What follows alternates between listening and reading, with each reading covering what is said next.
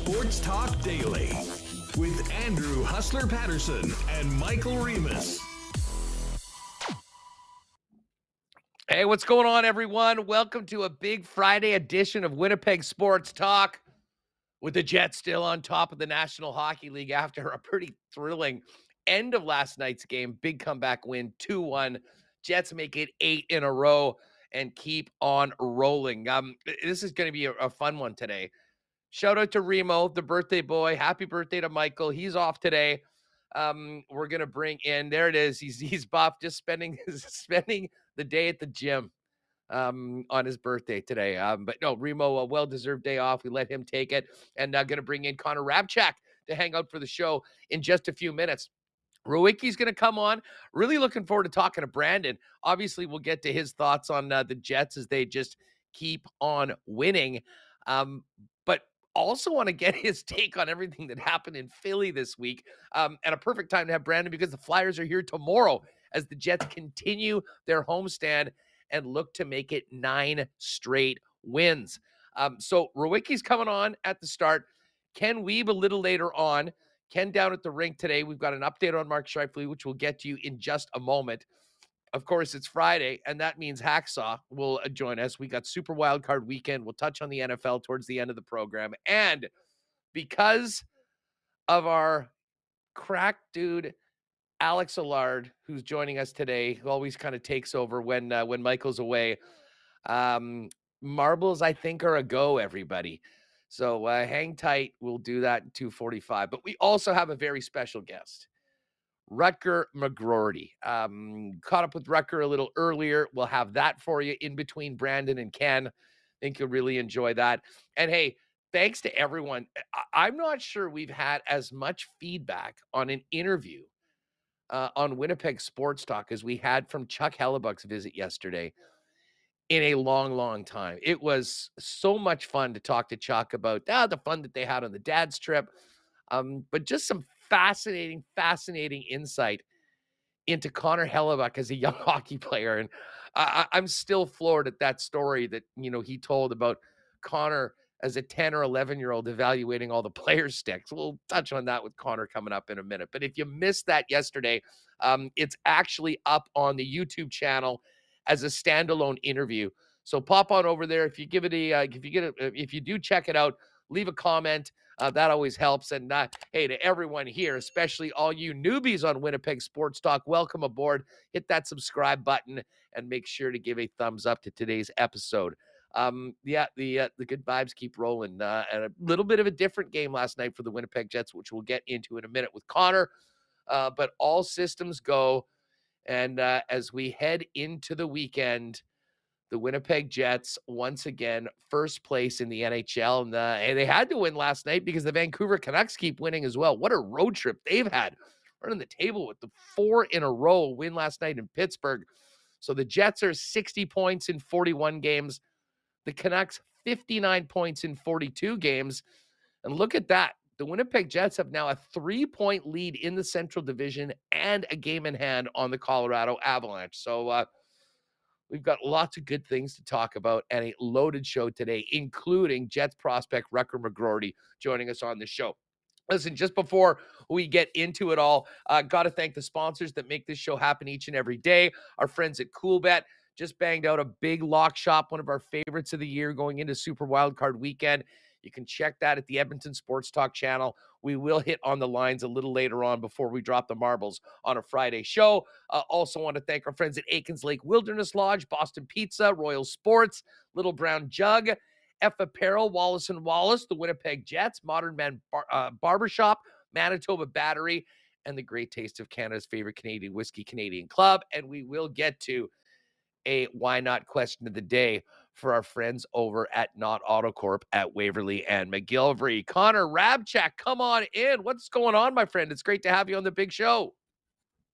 It's great to be on the big show. Thanks for having me. I thought after last night we were going to be talking about, the Jets sleepwalking against a divisional opponent that they definitely should have beat until those last 5 minutes, the last 3.5 minutes, if you want to say.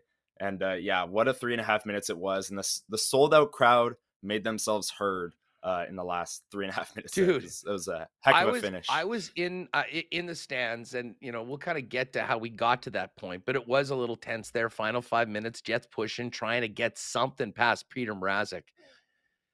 And when Gabriel Velarde scored, that was as loud as I have heard that building. I mean, basically, I have no idea whether they even played the Macarena because you couldn't see it. We were just kind of doing fake ass Macarena moves in the section 316 because we couldn't hear it at all.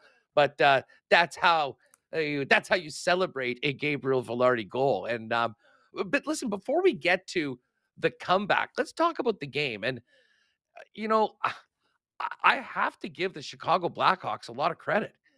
Like, that is a team that is so outgunned when it comes to talent night in and night out right now with the roster that they're putting out there. But man, did they not make it easy for the Winnipeg Jets. Like, Luke Richardson deserves a ton of credit for squeezing every ounce out of the players that he had in his lineup and playing a style of hockey that can be very, very frustrating. And I sort of mentioned it going into yesterday's game. Yeah, I mean, you look at these teams on paper and what's going on, pretty clear what you expect to happen. But that was the same situation with the Calgary Flames on the weekend. They lost to Chicago. And I mean, the Edmonton Oilers were held to 15 shots. And Connor, I thought their sticks were so good. Cole Perfetti must have made 10 passes last night that got nicked or touched or something like that by by that team. And I'll be honest. I mean, they deserve to hang around in that game. But credit to the Winnipeg Jets for, I mean, you could have said, hey, this is one of those games. We've won all these. It's going to happen every now and then. But they absolutely did not quit. They fought right to the end, and that game turned around very quickly in the final 5 minutes. And in a game where you lose your top line center in the first minute of the second period. So it was a great win for Winnipeg and one that maybe they didn't like 56 minutes of their game. But like you said, how many times have we seen Cole Perfetti just slide pucks through defenders into spots that we weren't expecting or only he can see? And last night just felt like those passing lanes weren't there for the majority. And then who's the guy to hit those passing lanes? Adam Lowry gets moved up to the top line with Mark Scheifele injured, feeds a gorgeous pass to Gabriel Velarde. And then on Nikolai Ehlers' goal, does a little touch pass in the neutral zone, gives Ehlers the space to run into it, skate into it with speed, and the rest is history. The Jets come away with 2 points. But yeah, like you said, I was really impressed with Chicago's game as well. And when you take into account the fact they held the Edmonton Oilers to 15 shots the night before, you can see why, because they were playing a good defensive style. Peter Mrazek was making some big saves. He stopped Velarde on a breakaway early, but yeah, I agree with you. It was a lot closer than I thought it would be, but when you take into account how Chicago's been playing recently, it wasn't all that surprising. But yeah, without Mark Scheifele, huge win. Yeah, well, let's get to Mark Scheifele because he exited in the first period, and it was a little ominous. I mean, it wasn't a lot of people were going, well, what the heck happened to Scheif? It looked like he was just skating really hard on a back check and sort of pulled up, went to the room, and they immediately ruled him out. And that, I think, was a real cause for concern. Rick Bowness had no update after the game, but Connor, just in the last, 15 minutes or so, we've got an update from the Jet dressing room. And I guess all things considered, about as good of news as we could have expected from 55. Yeah, Rick Bowness. I obviously wasn't at practice today, but the guys, the local media there, Scott Billick, Mitch Clinton, Mike McIntyre, all those guys there covering Rick Bowness saying that Mark Scheifele's day-to-day, and he won't rule him out for Saturday, which is obviously, like you said, great news. Another thing that they made note of was Nikolai Ehlers left practice today after a short talk with Rick Bowness. Rick Bowness said that was precautionary, and Ehlers is dealing with a bit of an upper body issue. So I would expect Ehlers to be in the lineup on Saturday. Mark Scheifele's maybe a bit more of a toss-up, but like you said, all in all, good news. And the Jets have a game Saturday and then Tuesday to wrap up the homestand, and then they get a few days off, and then they play next Saturday in Ottawa. So maybe Mark Scheifele, gets 100% healthy, takes his time, and comes back next Saturday. But like you said, Rick Bowness didn't even rule him out for tomorrow night's game. So we'll see. But all in all, good news for Winnipeg. Well, I would, and again, I mean, you have to think big picture right now with where the team is in the standings. But against a team like Philly, you sure would love to have your number one center. And to be honest, when I think back to the second period and just how ugly and sort of disjointed it was. And Bones said afterwards they didn't like their second period. A big part of that was just trying to find themselves with, I mean, such a big hole that affects so many different aspects of the Jets attack. And, credit to them. I mean, at one point, Velarde was in the middle. But as you mentioned, I mean, Adam Lowry stepping up in such a big way. Um, Later on, and I love the way that the team was moving the puck around in the third period, but it's sometimes they were maybe trying to get a little too cute. And hey, listen, sometimes that happens when a goalie maybe is making some big saves and you figure you really need to create more space there. In the last 5 minutes, it was get the puck to the net.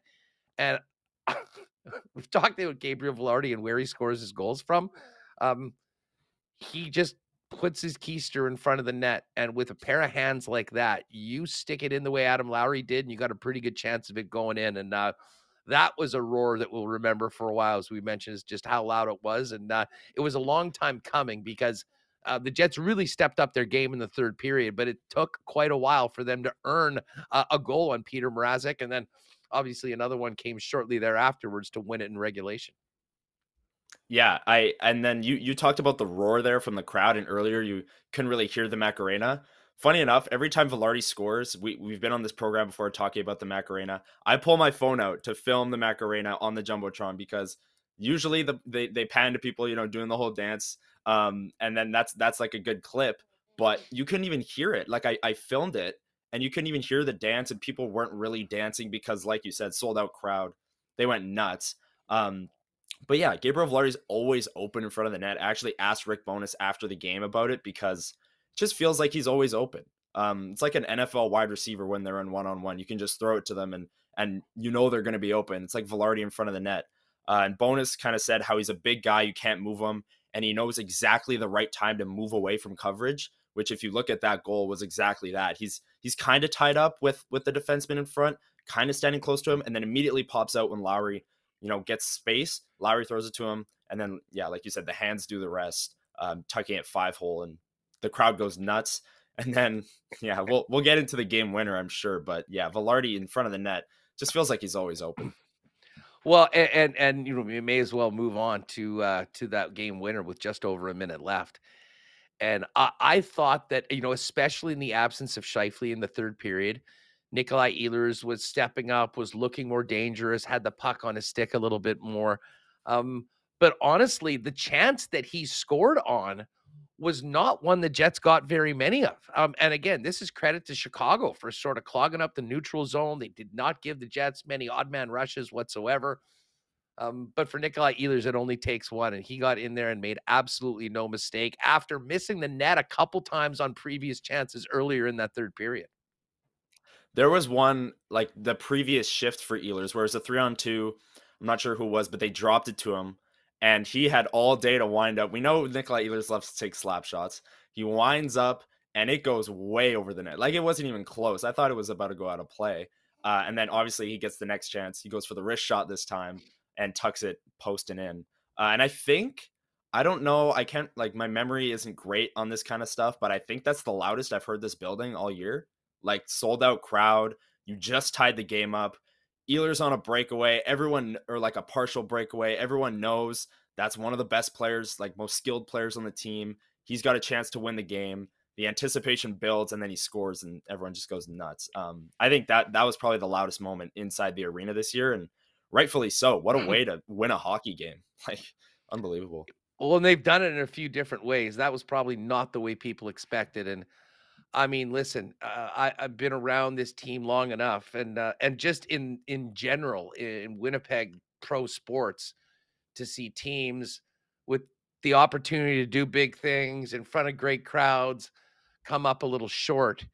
And, we were feeling that possibility. And listen, this team has earned a mulligan or two. If they had lost, I mean, we were going to be sitting here, all doom and gloom going, I can't believe that happened. But it says a lot about the will in that team to battle back and find a way in a game that they really weren't their best for the majority of the 60 minutes. I was thinking about you, my friend, in the third period, because of course, it's 1-0. We're getting into the second half of the third period, and I'm like, Connor just basically came on the show and said the Jets were going to sweep these five games. We got the first 4. And I'm like, oh, this is going to be a very interesting opening segment of the show tomorrow, because I was maybe going to blame you. Not for sure, but there would have been a little bit of heat going forward. But that being said, take your victory lap. You called it, and they did run the table. Yes, thank you for setting me up for that. Yeah. I honestly, I hadn't thought about that until like midway through the third, and I was like, oh boy, I'm gonna be on WST tomorrow. Like, I'm gonna get called out for it. It's not gonna be good. But no, they swept the table. That was what, last Monday.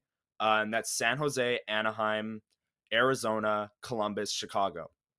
5 teams, like I said back then, they should have beat. And they did. And I also said, like, these teams aren't scoring more than 3 goals. And they didn't. That streak is still alive.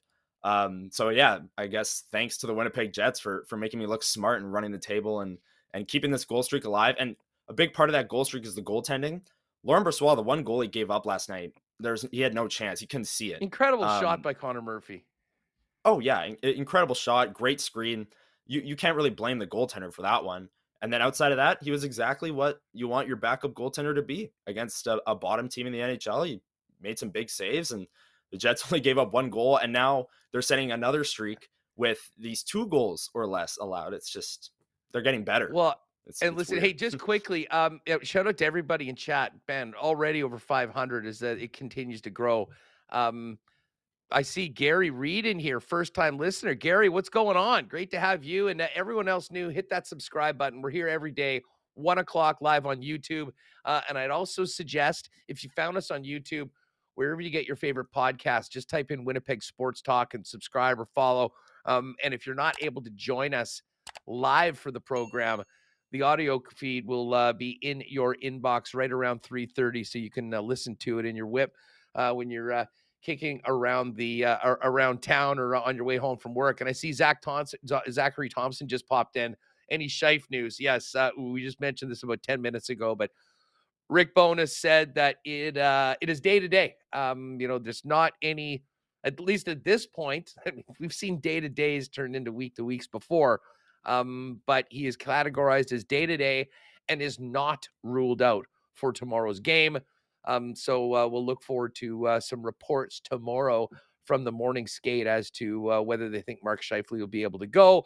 And of course, the IC guys will be all over that tomorrow with their morning show heading into tomorrow's 6 o'clock puck drop. Still some tickets for that game. I can tell you last night, I mean, it was no Picasso. But man, with this team playing the way they are in a full building, there's nothing like it. If you don't already have plans for that game tomorrow or Tuesday against the New York Islanders, pick up some tickets at jets.com/tickets, and we'll look forward to seeing you in the building. One other thing that came out of this from last night, Connor, and I may as well do this. I'm not waiting for the National Hockey League to make any official announcements. We will do it ourselves here first on Winnipeg Sports Talk. Connor Hellebuck is going to have some company. Congratulations to the man, Rick Bowness. The Bones chain is out for today. Bones will be the all-star coach. And allow me to throw the Bones chain on. Congratulating the guy. There we go. All-star Bones heading there. And that had been something we'd been following all week, Connor. I think it was pretty much assured already before last night. But we needed to wait to see if the team would win that game. They've got 3 points clear on Colorado. They've got a game in hand. The decision is made this weekend. So let's just jump the gun and congratulate Bones for being an all-star. And I can't imagine. I mean, listen, there's a lot of deserving individuals involved with this team, and it doesn't look like the fan vote is going to go the way of Morrissey or Scheifele or Ehlers. But this is done on account of what his team has done. And the Winnipeg Jets have got Bones to the All-Star game, and that is great. And yeah, there's deserving players, but I'd argue there's no more deserving coach across the entire NHL for an All-Star bid than Rick Bowness. I mean, he missed the month tending to his wife, and then came back, and this team has been the best team in the NHL since the start of November. and easily the best team in the NHL since the start of November. It hasn't been close. They haven't given up goals. The system that they're playing in, the ability to get players to buy in. We talk about Mark Scheifele's two-way game and how that's improved this year. Well, that's coaching. That's Rick Bowness. That's the system. You talk about Dylan DeMello and Brendan Dillon, who are pending UFAs, but they're having great seasons on the wrong age of 30. But that's the system. They're playing into the system. These are defensive players. Everyone's bought in. This team is deep, but without this buy-in, without this collective, just the system has been incredible. And that's all Rick Bowness. It's all the coaching staff. He's 100% earned it. And it couldn't have happened to a better person either. Rick Bowness, just a great human being. And I'm happy for him because he really deserved this. And this team earned this for Bowness. No doubt about it. Now, listen, I'm going to have Brandon jump on in a minute, but Connor, just a quick thought on the challenge for the Jets. They continue their homestand and hopefully continue their winning streak tomorrow against a Flyer team that I can tell you in the lock shop, we've been following this team all year long. They have been a problem on the road all year long and have won a ton of games as significant underdogs. You know, the Jets will be favored tomorrow, but I would suggest that despite early season expectations of what Philly would be, this is going to be, well, moving up a weight class for what they've been dealing with over the last 5 games with your predetermined 5-game sweep. Well, Torts has him playing hard. John Tortorella, that's what he does, right? He's taken a team that on paper, not the best, not a team that you would think would be in the playoff hunt, but here they are. And they made headlines this week, trading their top prospect, or one of, Cutter Gauthier, 5th overall pick in 2022 to the Ducks. And in return, they got Jamie Drysdale, right-handed defenseman, young, high pick as well, first-round pick. And he actually made his debut the other night, I think, in a home game against Montreal. So we'll see him in Canada Life Center tomorrow night. He's a smooth skater. You can't really miss him. He'll play a lot of minutes. But yeah, John Tortorella's done a great job with this group as well. Sean Couturier, who's missed, I believe, the last 2 seasons with injury, has come back and has been a top line center in every sense of the word. He's been great. And yeah, I've said John Tortorella's name like 3-4 times now, but you can't talk about this team without mentioning what he's done and getting them to buy in. We talk about it with Bowness. Tortorella's got them to buy in, and they just added to their team. So they're a team to watch for in the East. And these are 2 teams that are going to work hard. So it's going to be a hard-working game inside Canada Life Center. And if it's a good crowd, things could get feisty. There could be some fights, some big hits, and it could be an entertainment-packed game. Yeah, no doubt. I mean, then hopefully we'll fill the rest of the seats that are available for the game tomorrow night, and continue a packed house and the winning ways. Hey, just quickly, and I'm going to ask Brandon a little bit more about this. You mentioned Sean Couturier, and Couturier has been a name that has been mentioned, in many Jets social media circles about, a guy that could, would be a huge ad for the Jets. I don't disagree with that at all. But that contract, I mean, I'm out on the concept of even trying to go down that road with Couturier because, first of all, as you mentioned, he has a big time injury history. I mean, 29 games last year, 45 games the year before. If he had an expiring contract or one more year, I'd be in. He's signed, though, through 2030 or 2031. It is a long, long time and a big, big ad. So while I think that there'd be a player that, would certainly help the Winnipeg Jets in the short term, when you look at the other guys that'll need to be signed, Nikolai Ehlers and Kyle Connor's deals going up, I'm not sure what that does long term to the big picture. So if I'm Kevin Cheveldayoff, I'm sort of looking at other options with less term. Despite the fact that Couturier is a hell of a player, and if you could tell me you could have him for the rest of the season, he would be a big, big add to a Winnipeg Jet team going into the playoffs.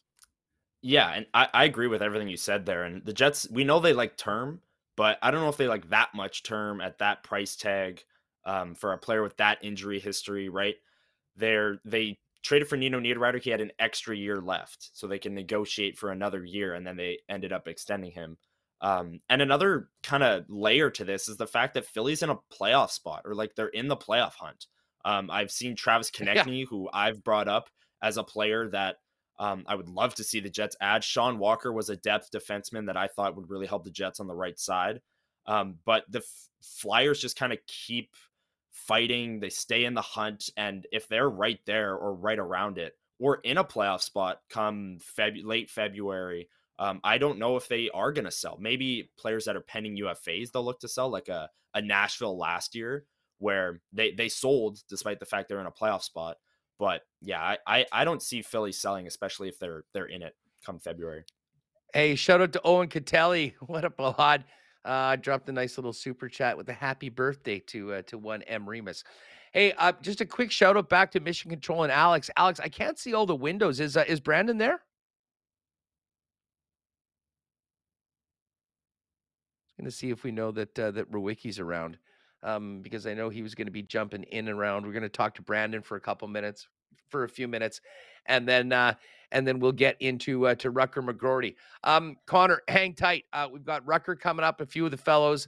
We're going to come back. We have to talk about, and this is nice for you. No skin in the game this weekend. Your boys have earned the number one seed. You're an observer this weekend. So we'll get into that with the cool bet lines later on. We'll do the marbles as well. And of course, we've got Rucker McGroarty coming up after Brandon Rewicki. But hang tight. Connor will be back a little bit later on. We're going to get into our guests. Just before we do that, though, let me give a big shout out to our friends at Canadian Club. As I mentioned, the wins just keep on rolling, and we continue to toast victories with Canada's favorite Canadian whiskey, Canadian Club, also official sponsor of your Winnipeg Blue Bombers. Pop by for the weekend to your local Manitoba Liquor Mart and check out all the Canadian Club favorites, including CC Original, 100% Rye, and CC Classic 12-year-old. And don't forget, limited availabilities left of the Canadian Club Invitation Series, 15-year-old Sherry Cask, signature CC Classic 12-year-old whiskey, finished with a secondary aging in Oloroso sherry casks, all the hallmarks of classic Canadian Club with the added richness and sweetness of sherry. You can pick that up today at your local liquor marts. And again, remember, this weekend and always, please enjoy responsibly. We got to give a big shout out to our friends at Manitoba Battery. We've been warning you all that sooner or later it was going to get cold. Now, it's not quite Edmonton cold. I was talking with Dusty. It's minus 38 there, going down to minus 42. Like, not wind chill, actual temperature right now. But if you look at our forecast, we got a good 5+ days coming up with daytime highs only in the minus 20s, which means you better make sure that your battery is good to go. If you need one, call Manitoba Battery. They'll deliver it to you for free anywhere in the city of Winnipeg for over $60. They've got the best prices in town. And in addition to that, you'll be able to shop local at a second location. Manitoba Batteries open up a new one at 452 Dover Court for you folks in the south side of the city. We'll have sale and grand opening specials coming up in the coming weeks when it's officially open. But Donnie and the gang wanted to thank all Winnipeg Sports Talk fans for making Manitoba Battery one of the WST family. But for right now, make sure that you're not on the side of the road calling one of your buddies for a boost or a lift. Get a battery, manitobabattery.com, and give them a phone call, 204-783-8787, and they can get out to you anywhere in the city. And just before we bring in Brandon Rewicki, who is synonymous with great hair, speaking of great hair, guys, if you need to get a cut or looking good for the new year, get on over to Modern Man Barbershops, now with 8 locations in Winnipeg, including the newest locations on Pembina Highway or Plessis Road. Modern Man's got you covered with a variety of grooming services, including haircuts, beard shaping, shaves, color services, and more. You can book your look right now via modernmanbarber.com and give them a follow as well on Instagram over at Modern Man Barbershops. All right, let's get Brandon in here for a weekly visit with the man behind skates and plates. Rue, what's going on? How are you? I'm doing pretty good. How are things over there? Well, things are great. Alex is holding it down today. We had Connor in to hang out for the show. Remus is off enjoying a little birthday Friday off. And listen, we just keep on winning. It's there it is. We got a 3-box right now with Remus, spending a little bit of time at the gym, and then maybe a spa day later on. But tell you what, it's been fun. I mean, for the last 3 weeks, we've sort of had you on, and all we have to do is talk about wins. But the wins have kept on coming, and how about that? now for a full week, the top of the National Hockey League standings. A little bit of a cushion, if you want to call it that, over Colorado, 3 points and a game in hand.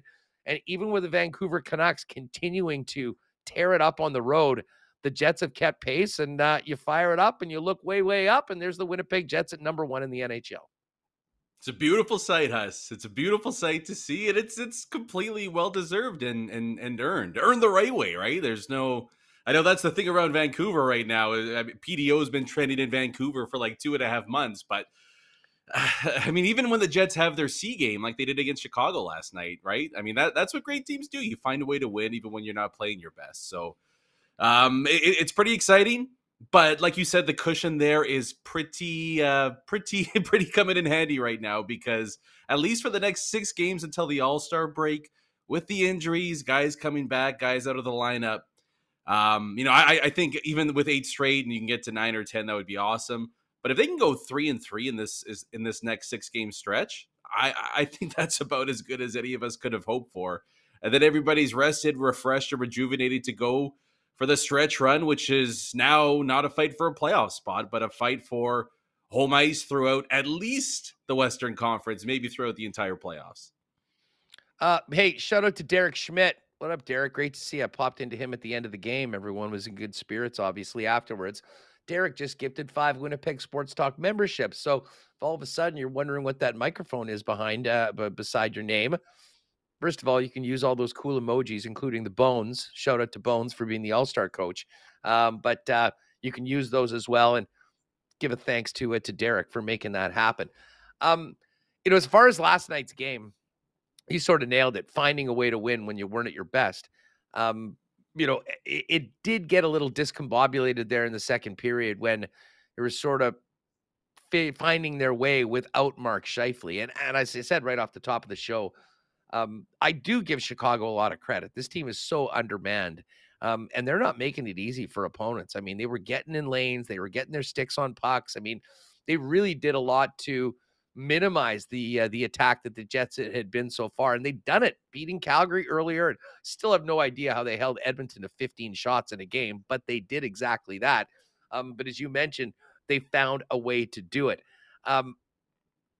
Scheifele, great news on Scheifele. I mean, you realize how big of a piece he is and how important. I mean, there's a few guys that you really can't afford to lose. He's at the top of that list along with Hellebuck.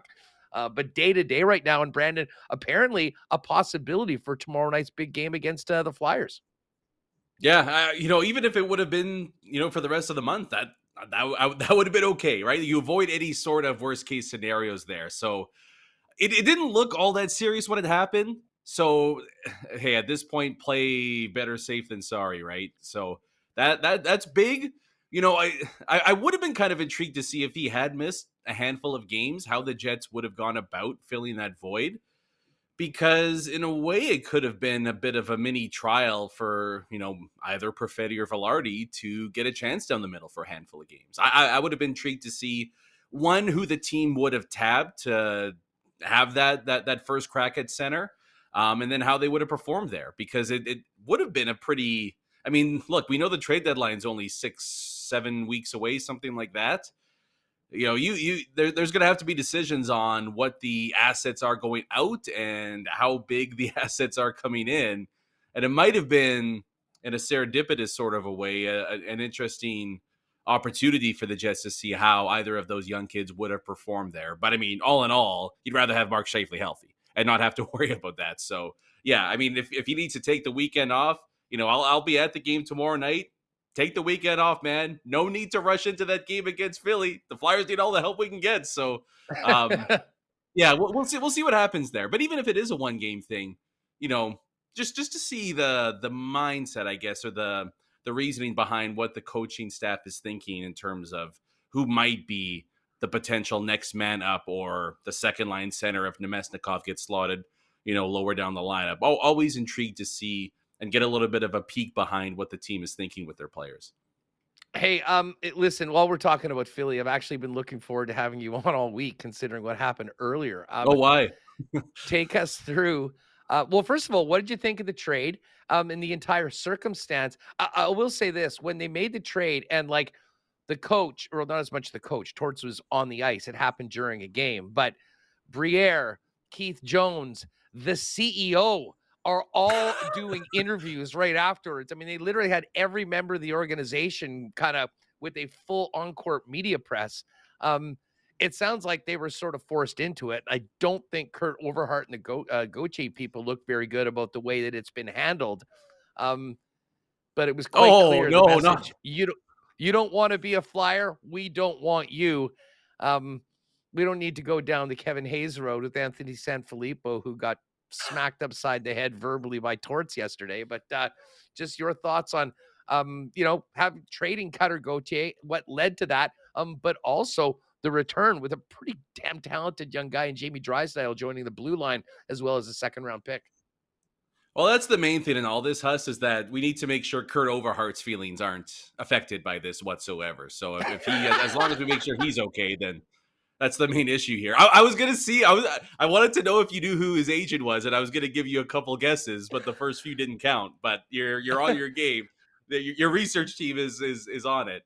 I mean, look, I guess the initial breakdown of the situation is it's an entitled kid that's getting, in my opinion, bad advice and handling things poorly, trying to get his way because he wasn't happy with how the organization was handling him specifically.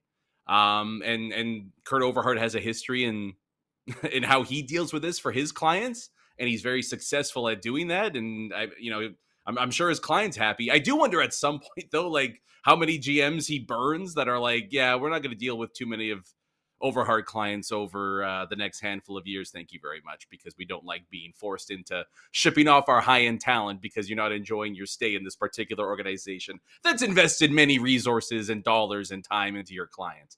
But I do love, I mean, I don't know how you couldn't love the full court press afterwards where, I mean, you shouldn't be happy that you're slamming a 19-year-old, but the Flyers, they've just been so apathetic for so many years now.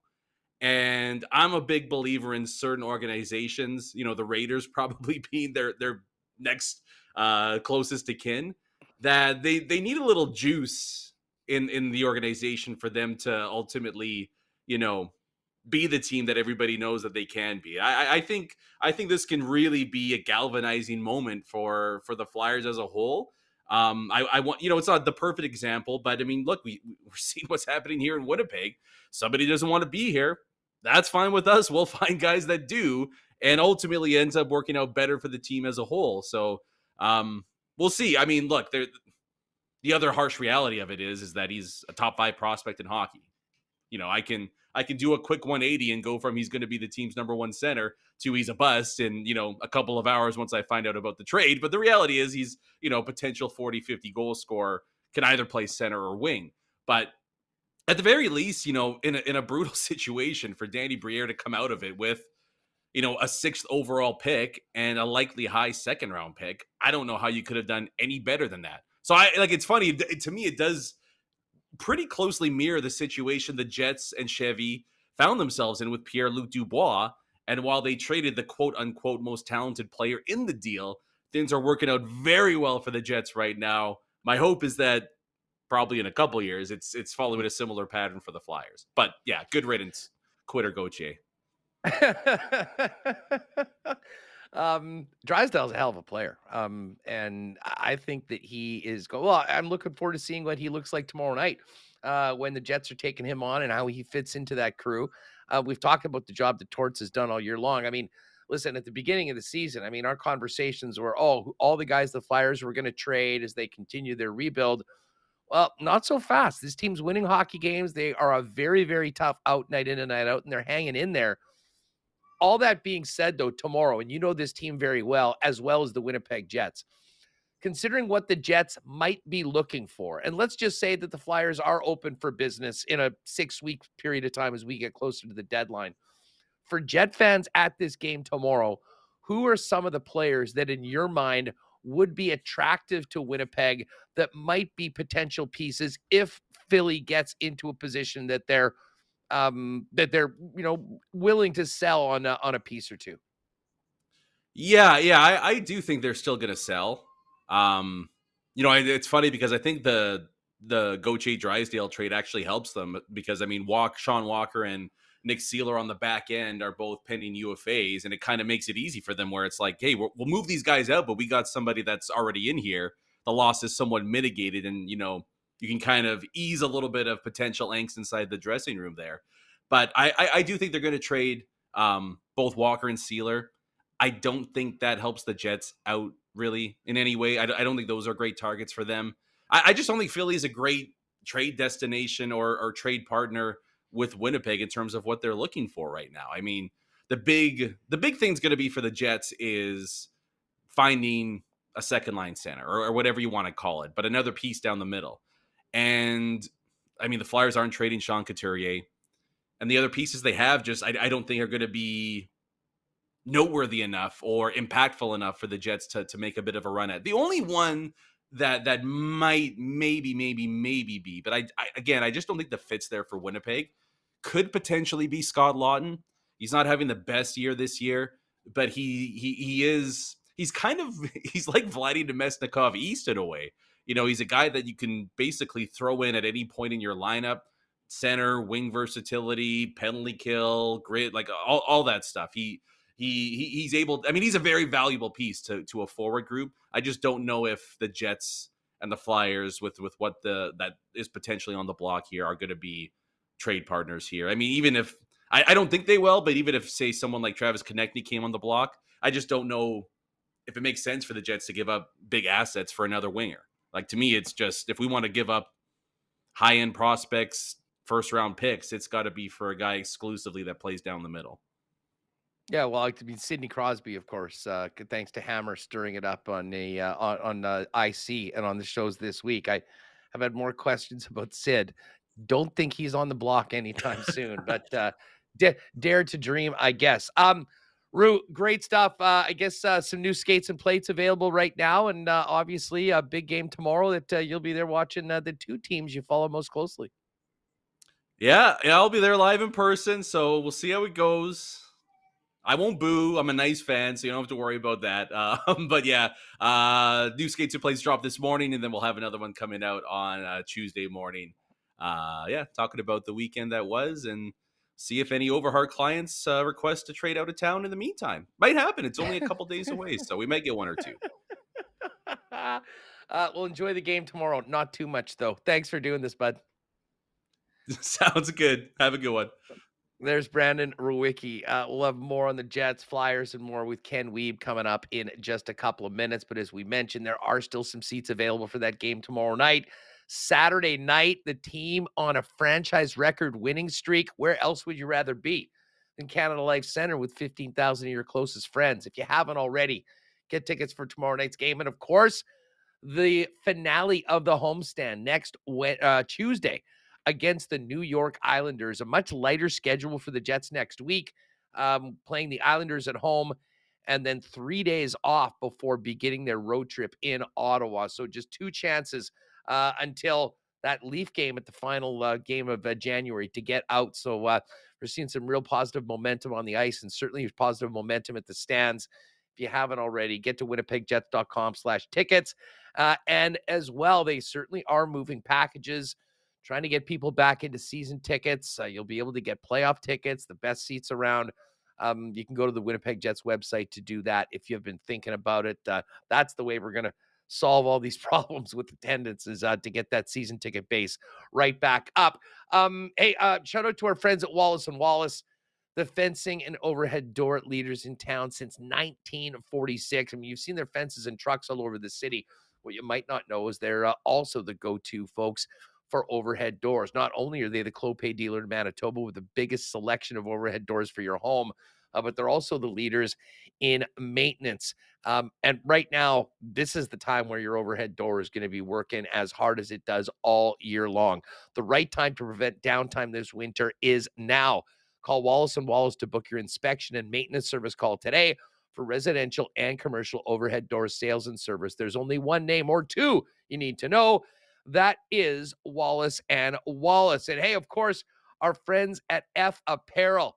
have been making Winnipeg men look good for years. And guys, if you are looking into your closet, realizing it's time to step up your menswear game, get on down to F at 190 Smith Street downtown and talk to Andrew, Alex, and their great staff about their made-to-fit custom suits beginning at $400, along with chinos, golf pants, custom shirts, both tucked and untucked styles, and an incredible selection of menswear accessories. And hey, if you got a big day in your future, i.e. getting married or in a wedding party, make sure you talk to the fellas at F about a 15% discount when the wedding party gets their suits at F Apparel. Again, F's down at 190 Smith Street. You can find out more online or make an appointment to go in and see them at F. That's EPHapparel.com.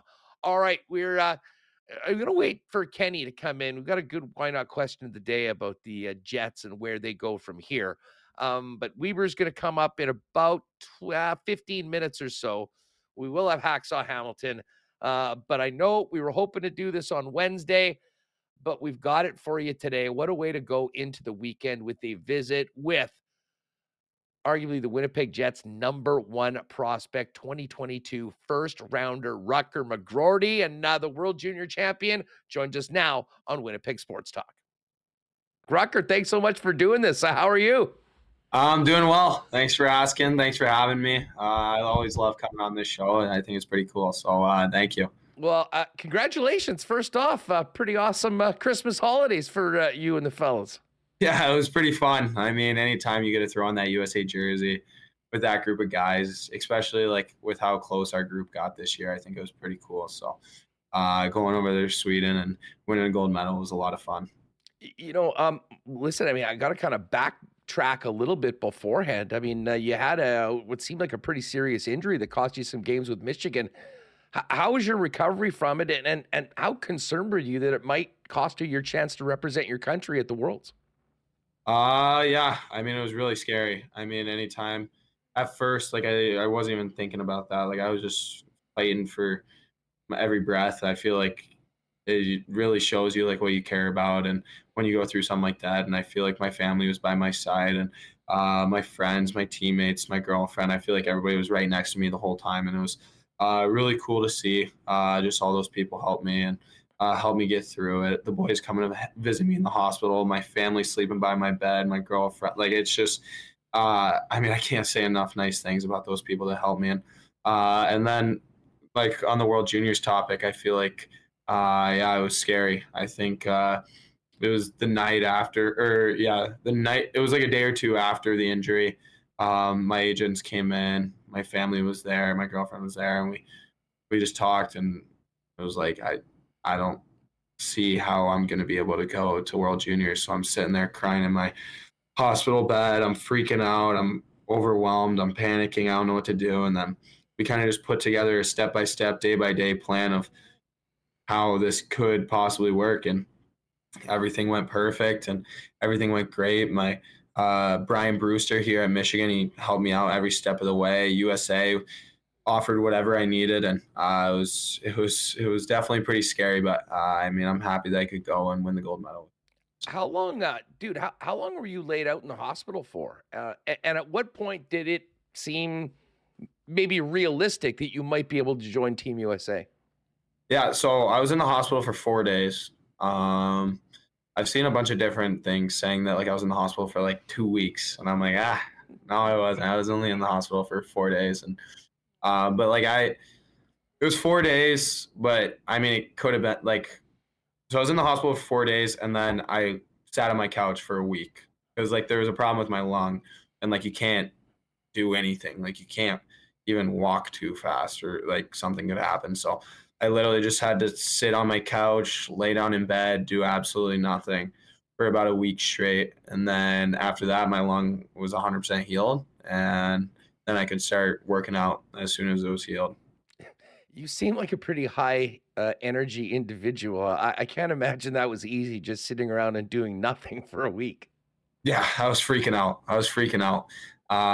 Actually, like everybody helped me out so much. Like my coach and I started talking, watching so much video. He even gave me a great book to read, and I feel like like everybody was just like giving me something to do. I was always talking, like a lot of game pigeon on my phone, on the text, a lot of YouTube, a lot of. I think I finished Netflix actually, and it was funny though. It was good. So, you obviously progressed well enough to be a part of the team, but I don't even think you played in the pre-tournament games. I mean, fill us in a little bit on what that sort of week, 2 weeks was like as the team was together playing and you're working towards getting the green light to be able to put that jersey on and be out there with your teammates. Yeah, so I was cleared, for the first game because like the injury I had, like it just like you knew it was like just a certain amount of time. Like it's not like you have to go in for like your final x-ray, whatever. Like you knew that at this point I'm good.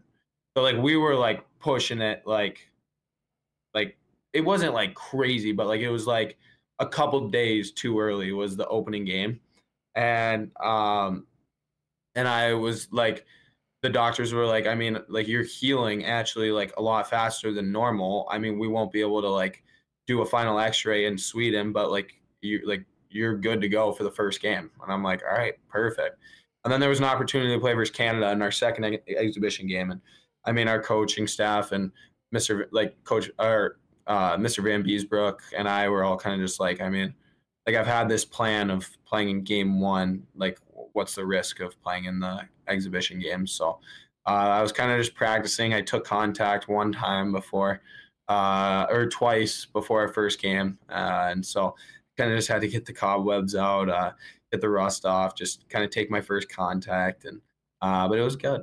How good it feel to finally get back out there and drop the puck and be in any game, never mind a game of such importance at the World Juniors? Yeah, I mean, hockey's a sport that we all love, and it's really cool. I mean, anytime that you can put on the Michigan sweater or USA sweater, I feel like it's unbelievable. And I'm so honored to be in the spot I am right now. And yeah, I mean, I definitely missed hockey a lot. But I also think like there was a lot of things a lot of good that came out of this as well. Cause I mean, you can't just be a one-dimensional, like just a hockey player. I feel like I developed so many like different aspects in my life of finding new hobbies, new stuff to do. So I feel like there's actually a lot of good to come out of this as well. Rutger McGroarty with us on Winnipeg Sports Talk. Obviously, your team had a great tournament. I mean, you were, probably a slight favorite going in, although playing on the road. And then it finished up with a showdown with the Swedes in Sweden for the gold medal. I mean, just looking back at that experience, being there and winning the gold medal, I mean, what will you take away from it as an athlete, as a player, and, as someone that's played for your country at a number of levels before that?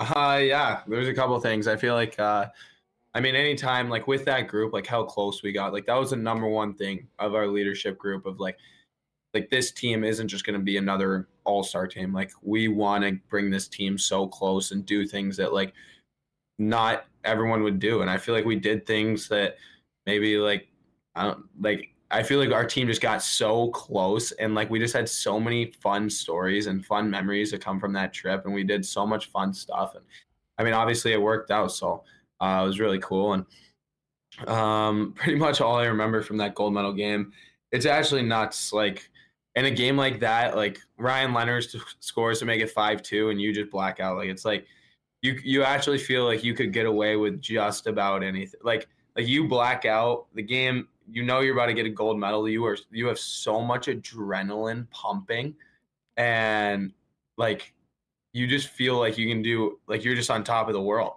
And so all the guys were screaming at fans, chirping, whatever, like hanging out, dancing, whatever it was. So it was a lot of fun, and I mean, it was great to go through. You mentioned how close that team is, and frankly, it sounds like the team in Winnipeg right now that's on a pretty good roll right now. Your role as captain, especially considering you couldn't play until basically right when it was getting going. I mean, fill us in on, what it was like to be the captain of that club and, what you were trying to do to kind of make everyone feel a part of it and bring that team together. Because obviously the guy with the C on his chest has a big role in that.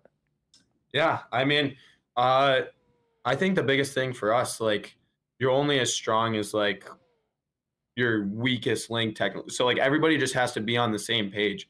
So I feel like it was so easy for me, like the buy-in of the guys and everybody was on the same page. And like our leadership group of Cutter Gauthier, Gavin Brindley, Ryan Chesley, Lane Hudson, like those guys we were all on the same page. We all sent this consistent same message. Like everybody was just on the same page. And like when we talked in the locker room, like guys listened and guys respected us. I feel like that's one thing that like our leadership group did a great job of, is like getting everybody's respect and like being able to mess around with the guys and have fun. But like once we say something, like you respect us and you stay dialed in. And like, so I feel like that was unbelievable. And the buy-in from the guys was like incredible. I feel like even like Coach Carl, like our coach, was unbelievable. Like he was just saying like, it's our team. Like I'm putting you, like I'm your coach, but like in the locker room, it's your guys' team. You guys run the ship here. And like, you guys talk about it. You guys keep sending the same message. Like, and I mean, he just like, there's some coaches that could like put you on a leash or like have a short leash and like not be able to do certain things. But like, he was just like, get the team super close, do your guys' thing, make sure you're all connected as one. And I mean, I feel like we did a great job of that. So it was a lot of fun. Well, the gold medal around your neck spoke for themselves. Tell us, I mean, you guys are there and then you're all going in separate ways. What was the night like? How did you and the team celebrate after accomplishing the goal of winning the World Juniors? Yeah. So, I mean, everyone was legal because everyone was over 18. So we all got into a bar or whatever. And I feel like everybody just kind of like we just had a spot and we like it was the players and the siblings. Like it wasn't like we went anywhere nuts. I feel like everyone kind of hung out. Everyone like honestly, like yeah, you just won the World Juniors, but you play 7 games in 11 days. Like you're gassed. But like we had a fun night. I feel like everybody had a lot of fun. Once we got back to the hotel, all of our families, all the siblings, all the parents, grandparents, everybody was in the lobby waiting for us. So we spent like an hour and a half, 2 hours there. And then after we went to a different spot with just the siblings and the players. And, but it was awesome just kind of coming together with your family and the people who helped you get there. I feel like that's the number one thing. And we're also appreciative of the people that have helped us get here. We're out of, obviously finishing that up, and it's right back to real life, which your life right now as a student athlete at the University of Michigan, who had a pretty big night on Monday night. What did you think of that football game? And did you and the guys, your teammates, get ready? I can imagine Ann Arbor was absolutely bananas when the Wolverines got it done, for the first time since 1948. Yeah, it was banana lands for sure. It was nuts. I think like we all went to the same spot. We were hanging out, and like when we were walking home, like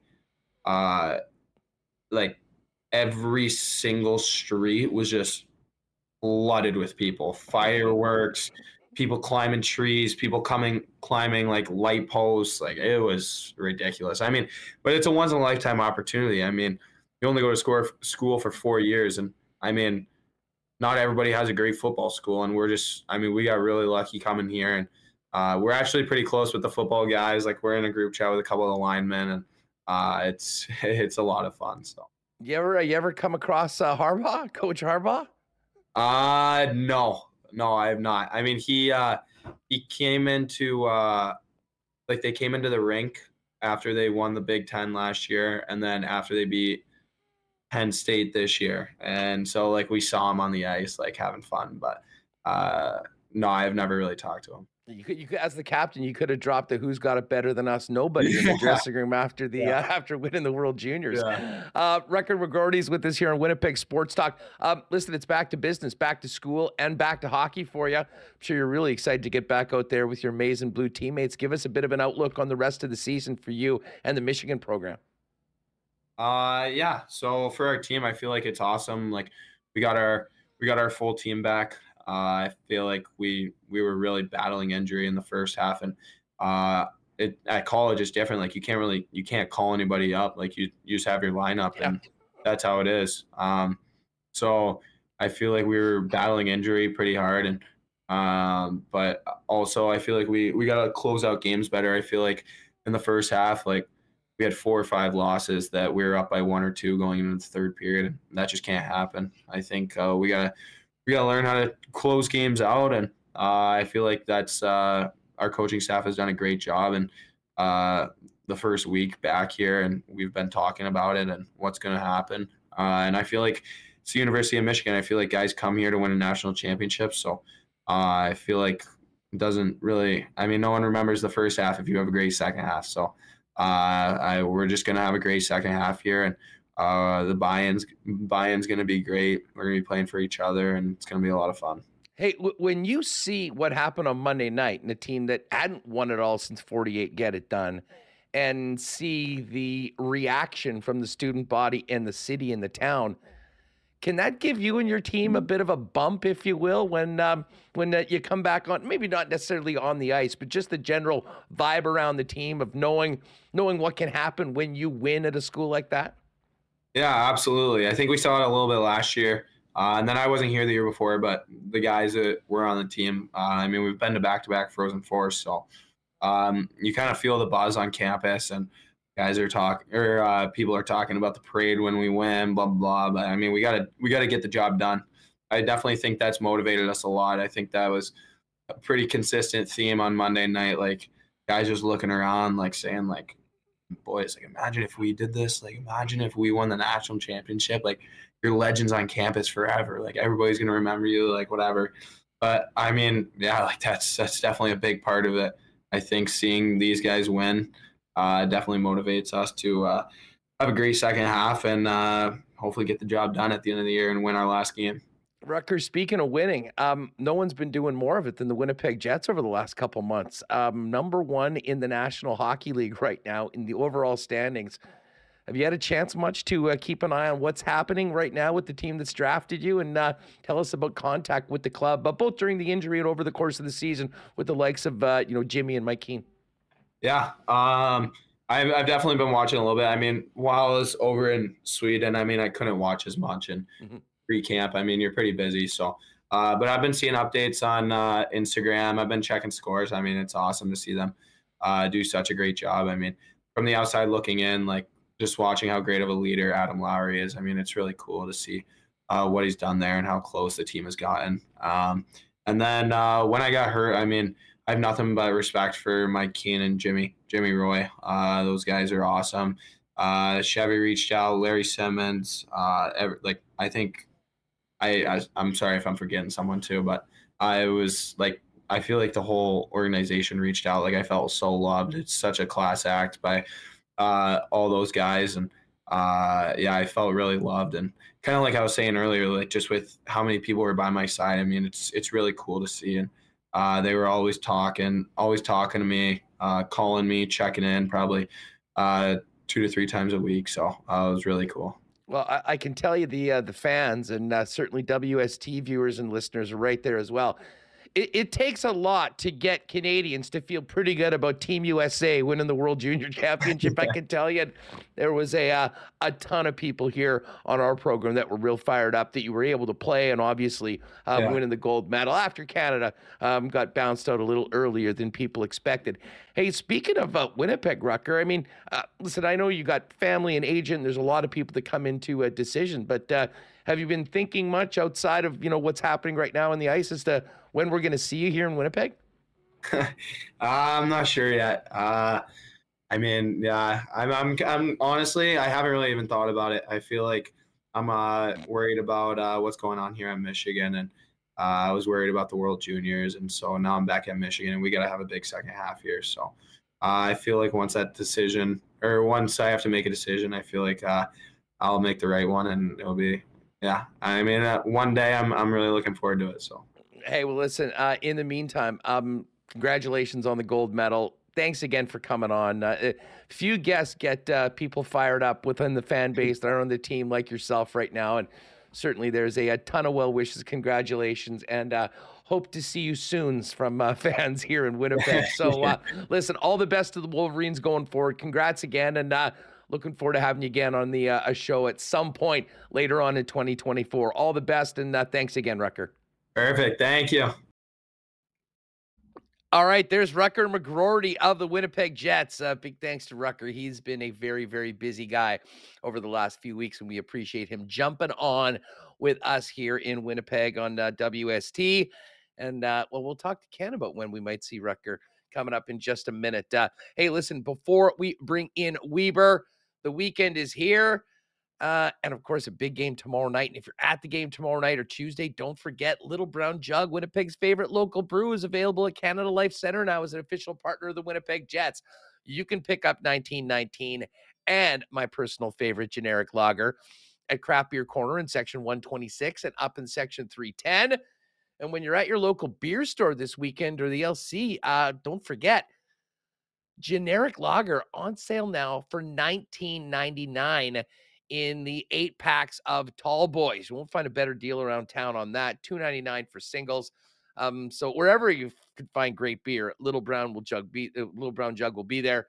But might I suggest a visit down to the brewery and tap room on William Avenue as your best option to try everything that Little Brown Jug has cooking. Of course, you can check them out online as well at littlebrownjug.ca with local delivery options. As the Jets keep on rolling, more and more folks, I think, figuring out exactly what Winnipeg Jet player they want on their jersey. When you think of jerseys or Winnipeg Jets merch, there's only one place to go. That's Royal Sports at 750 Pembina Highway. Was just in there a couple days ago. Literally thousands of pieces of Winnipeg Jets merchandise, the best hat selection in town. They have it all. And, of course, whatever jersey you want, they'll get it done professionally with your favorite player's name and number or custom made as you want it. While you're there, check out the Bombers section, tons of NFL, and Major League Baseball, NBA merch, international soccer, the biggest hockey section in town, and other great options for the winter, including the biggest selection around of snowboards, boots, and bindings.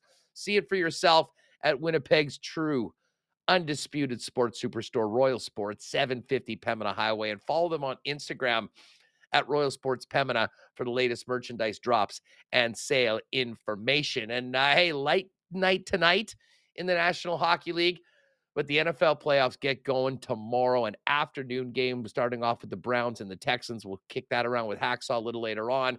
But both for Jets hockey, if you're not at the game, in the NFL, there's no better place to watch than your local Boston Pizza.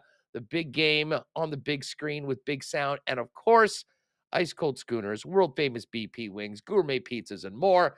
And if it's a little too cold to get out right now, you can get it hot and fast to your door by ordering online at bostonpizza.com. And I should give a shout out to our friends at Aikens Lake Wilderness Lodge as well. I know it's cold out right now, but summer is a few months away, hopefully after a nice long Jet playoff run. But I can tell you that 2024 is already filling up at Aikens Lake. If you're thinking about a world-class fly-in fishing experience where you can be on the water in less than 2 hours from the city of Winnipeg, Aikens is the spot. And as great as the world-class fishing is, the world-class hospitality, the Turenne family and the Trudells is even better. Find out more online, aikenslake.com, or check them out on their socials and get at them at Aikens Lake on Twitter, Instagram, and Facebook. All right, let's bring in Weber for a quick chat. Hacksaw coming up. We will do a marble race, so stay tuned for that. Ken Wiebe of the Winnipeg Free Press joins us. And Weber, it never gets old talking about a team that just continues to win, but they had to work for that one last night. I give a lot of credit to the Chicago Blackhawks for the way they played. I mean, that's an outman team. They had their sticks everywhere. They made it difficult for the Jets, but that was a team that willed himself to victory with a pretty stirring flurry there in the last 5. Yeah, no doubt, Huss. Tough act to follow there. Rutger, I like to say I'm the ambassador of fun, but he's certainly on the executive, Huss, I would say, right? Lots of joy from him. In terms of the game, yeah, I mean, it wasn't the Jets' best effort, but I would say they had a pretty good start. Got a little bit flat in the second period, didn't have a ton of energy, it didn't seem like, but overall, I mean, incredible rally in the third. I mean, you just saw, some high-end players really take over in the game and were able to deliver. I mean, Macarena probably never sounded better to many people inside of the arena. Incredible hands in tight. Earlier this year, because you couldn't hear it. It was so loud you could not hear the Macarena. It was allegedly played in the arena after he scored. Yeah, I mean, Velarde, it's funny. At the start of the year, we were talking about getting the tape measure out for the to combine distance for Nino Niederreiter. Well, Gabriel Velarde has got the tape measure out as well. Lately, a lot of backdoor taps, but just some incredible plays. I mean, that's an outstanding effort by Adam Lowry.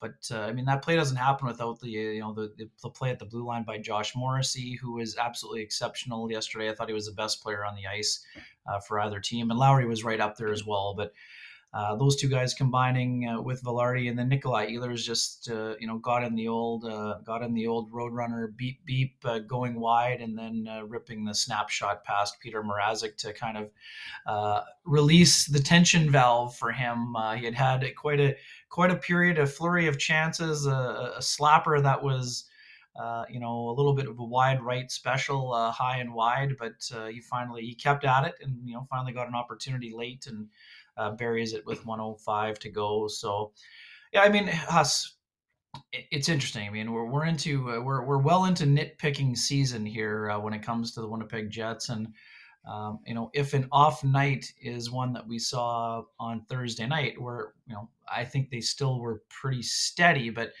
again, for all of the talk about no excuses and all of the solutions, I mean, the Jets found a solution, but I mean, they get around it. They were tired. They did not have their skating legs. They were not as detail oriented as we've seen them, but they found a way to rally and get the job done thanks to some exceptional individual efforts. And there's going to be days like that. I mean, Mike and I were working on the dump and chase. I mean, Vegas lost 6 of 7. I mean, Vegas is one of the best teams in the NHL, Huss. I mean, good teams lose games, and the Jets have found a way to not lose a lot of those games. Obviously, a franchise record 8-game win in a row here, but like you said, broken record. But I mean, honestly, 3 goals or fewer, 31 times, 7 times they had 3. I think, let's do the math here. Once in the last 19 games, they've given up 3. That was in overtime. 3 times in the last 26. It's to borrow a phrase from Rutger Huss, that's banana land right there, honestly. While you mentioned that, I wanted to throw that why not question out, and I was waiting for you to come because I knew we would get here. And this is it for Not Autocorp at Waverly and McGillivray, and let us know in the chat. What is more impressive, the 30-plus games of 3 goals or less, or this run of games with 2 goals or less? And I know we're talking about it being 11 games because of that Montreal game. That was a power play goal in overtime. You have to go all the way back to November 30th against the Oilers for the Jets allowing more than 2 goals in regulation. I have to say, I think that's my my vote, but let us know in the chat. Hey, by the way, I got to give a shout out to Liz Hood. She's in the chat right now. A great addition to the show last night. I was thinking that you probably had about 6 or 7 wake-ups for Reynolds right out of the gate yesterday. Oh, man. I was hoping that she would actually come in with the double-barreled wake-up for both of you just for fun yesterday. But she was awesome, a great addition to it. But, yeah, Rennie, how close were you to waking up Rennie last night, especially at the start of the show? Well, he wouldn't let me on, so he was saving himself from a wake up there for sure. But he does that all the time. You're probably just sitting there going, "Okay, you need to take over the control or get a producer so Rennie just can't do that." I loved it. No, it's good. I mean, Rennie keeping things, keeping people honest. I mean, I totally get it. I mean, it's a fine line here, and I mean, I get it. Not every game, like it's a classic, Claude Noëlism. Not every game is going to be a Picasso. Thursday night was not a Picasso, but at the same time, Huss, on a night where the Jets, weren't their best for about 56 minutes, they only gave up 21 shots on goal. And, yes, there were a few more odd man rushes involved, and, their puck management was not close to what we've been seeing of late, but I mean, I'm on the opposite side. I mean, I think that when a team finds a way to win without its best, I put that that's one of the good qualities. That gets a check mark there. Now, not if you're reliant on that constantly, but during the course of a long run, sometimes you're not going to have your best. I mean, it's not like Chicago plays hard. They're obviously undermanned right now. They've got a ton of injuries. They are full on tankathon special here. But I mean, the Oilers have lost 3 regulation losses in 20 games. So they've won 17 of 20. They pushed the Blackhawks 2 nights earlier. So, they had 15 shots in that game. That's what I mean. I mean, and they kept, I mean, the Dickinson line kept McDavid and frustrated them almost all night long. They barely even had a shot on net. So, hey, like, I get it. Not every game is going to be pretty. And this is funny, Huss. I mean, the Jets didn't play great against Columbus, and they blew the doors off them 5-0. So, I mean, when you get into the upper echelon of talent, and when the team is residing at or near the top of the NHL standings, like Rick Bowness said it about 2 weeks ago, the Jets are going to see everybody else's best from now on. And they've been seeing it for several weeks. So some nights you have to tip your hat to the opponent. But at the same time, of course, like the Jets need to be better when it comes to down the stretch and into the playoffs. But to me, that's more of a one-off. I mean, if people want to say it's 2 in a row because they weren't great against Columbus, okay, I mean, I'll allow it. But I don't think that the Jets were ever in danger against Columbus. So I don't think it was that big of an off night here. And like I said, I mean, Josh Morrissey, just absolutely exceptional yesterday. Not just offensively, he was driving, and it was a driving force, but he's breaking up 2-on-1s on numerous occasions. He knew he needed to activate a night when the offense wasn't really rolling. He got involved and kind of willed it into existence. I mean, you have to tip your cap when things like that happen. And Adam Lowry, I mean, promotion to the top line, got the job done with 2 primary helpers. I mean, that's all you can do. And I thought even as important, Lowry during the game was involved in getting cycle shifts, zone time, and sort of swinging the momentum in a game where the Jets were clearly frustrated offensively and weren't able to get pucks past Mrazek until 3 minutes and change, or just under 4 minutes to go. There was no doubt who the captain was last night in that game. I mean, Adam Lowry kind of took it upon himself, and I couldn't agree with you more about Morrissey's game. He, like a lot of the team, maybe didn't have the most fluid offensive game, but man, he made some big plays to avoid going down 2 and keeping the possibility of the comeback alive. All right, so a couple things we need to get to coming out. We've talked about this Scheifele day to day right now. Rasmus Kupari's also been recalled, and of course Rasmus was on a conditioning stint, so he can come back. He was already on the roster, Ken. They don't have many options other than the guys Rasmus and Gus, because if they do want to call up, if they did say they wanted to see one of those younger players, if Scheifele was going to be out for a few games, they're back in that situation where someone needs to go on waivers if they do call up another player. Well, and even Gus is on IR right now, Huss. So they're going to need to either send somebody down who's within their 30-day window, I guess, like Tony Nato, or I'd have to double check on Janssen Fialbi. Just quickly on that, Tony Nato and Axel both cleared waivers earlier. Have they played enough games now where they'd have to be back on waivers? I can't remember exactly what the rule is on that, but there is a certain amount of time when you're back in the NHL that you would need to go back on waivers. Just wondering if you know where we're at with those guys. 10 games in 30 days, but Tony Nato was put on waivers like right around the Christmas break there, or just after us, to reset the clock on him. I think it was just before the holiday break, but it might have been right after. So for him, he is clear to go down on waivers. Axel, I have to double check us, but I think he will need waivers again. Let's go to the notes here quickly. Janssen Fialbi, he's going to need waivers if they want to send him down, because he's been playing for quite a stretch of time here. So he's been good though. I don't think that's probably a thought. I don't think they're thinking about that right now. I think he's playing. I mean, fair enough, Huss, but I mean, you can't keep you're not going to be able to keep all 3 of them right now. I mean, once Gustafsson is able to play, I mean, now with Kupari coming back, you're already looking at, I mean, yes, he's probably going to be pushed in because either Scheifele or Ehlers or Axel Janssen Fialbi maybe is too sick to go. I mean, for those who missed it, Nikolai Ehlers had to leave practice early. Rick Bowness expects him to play, so I'll expect him to play. Scheifele, to me, it's still a bit of a coin flip, Huss. I mean, I don't think we'll know until even if he takes the morning skate tomorrow. It looked to me like a groin issue for Scheifele, and just because they don't have a ton of games coming up here, I think there's 6 before the break, maybe even 5 now. No, it would, yeah, 6. Sorry, 6 games before the break, spread out pretty widely here. So if it's tweaked at all, I would give Scheifele the night off. You put in Kapari, you let Lowry stay on that top line. Philly's playing a back-to-back, and they've been playing hard this year. The Jets are going to get their best effort on Saturday as well, even though they might be a little bit physically exhausted. But for me, precaution would come first with Scheifele because he's played so well.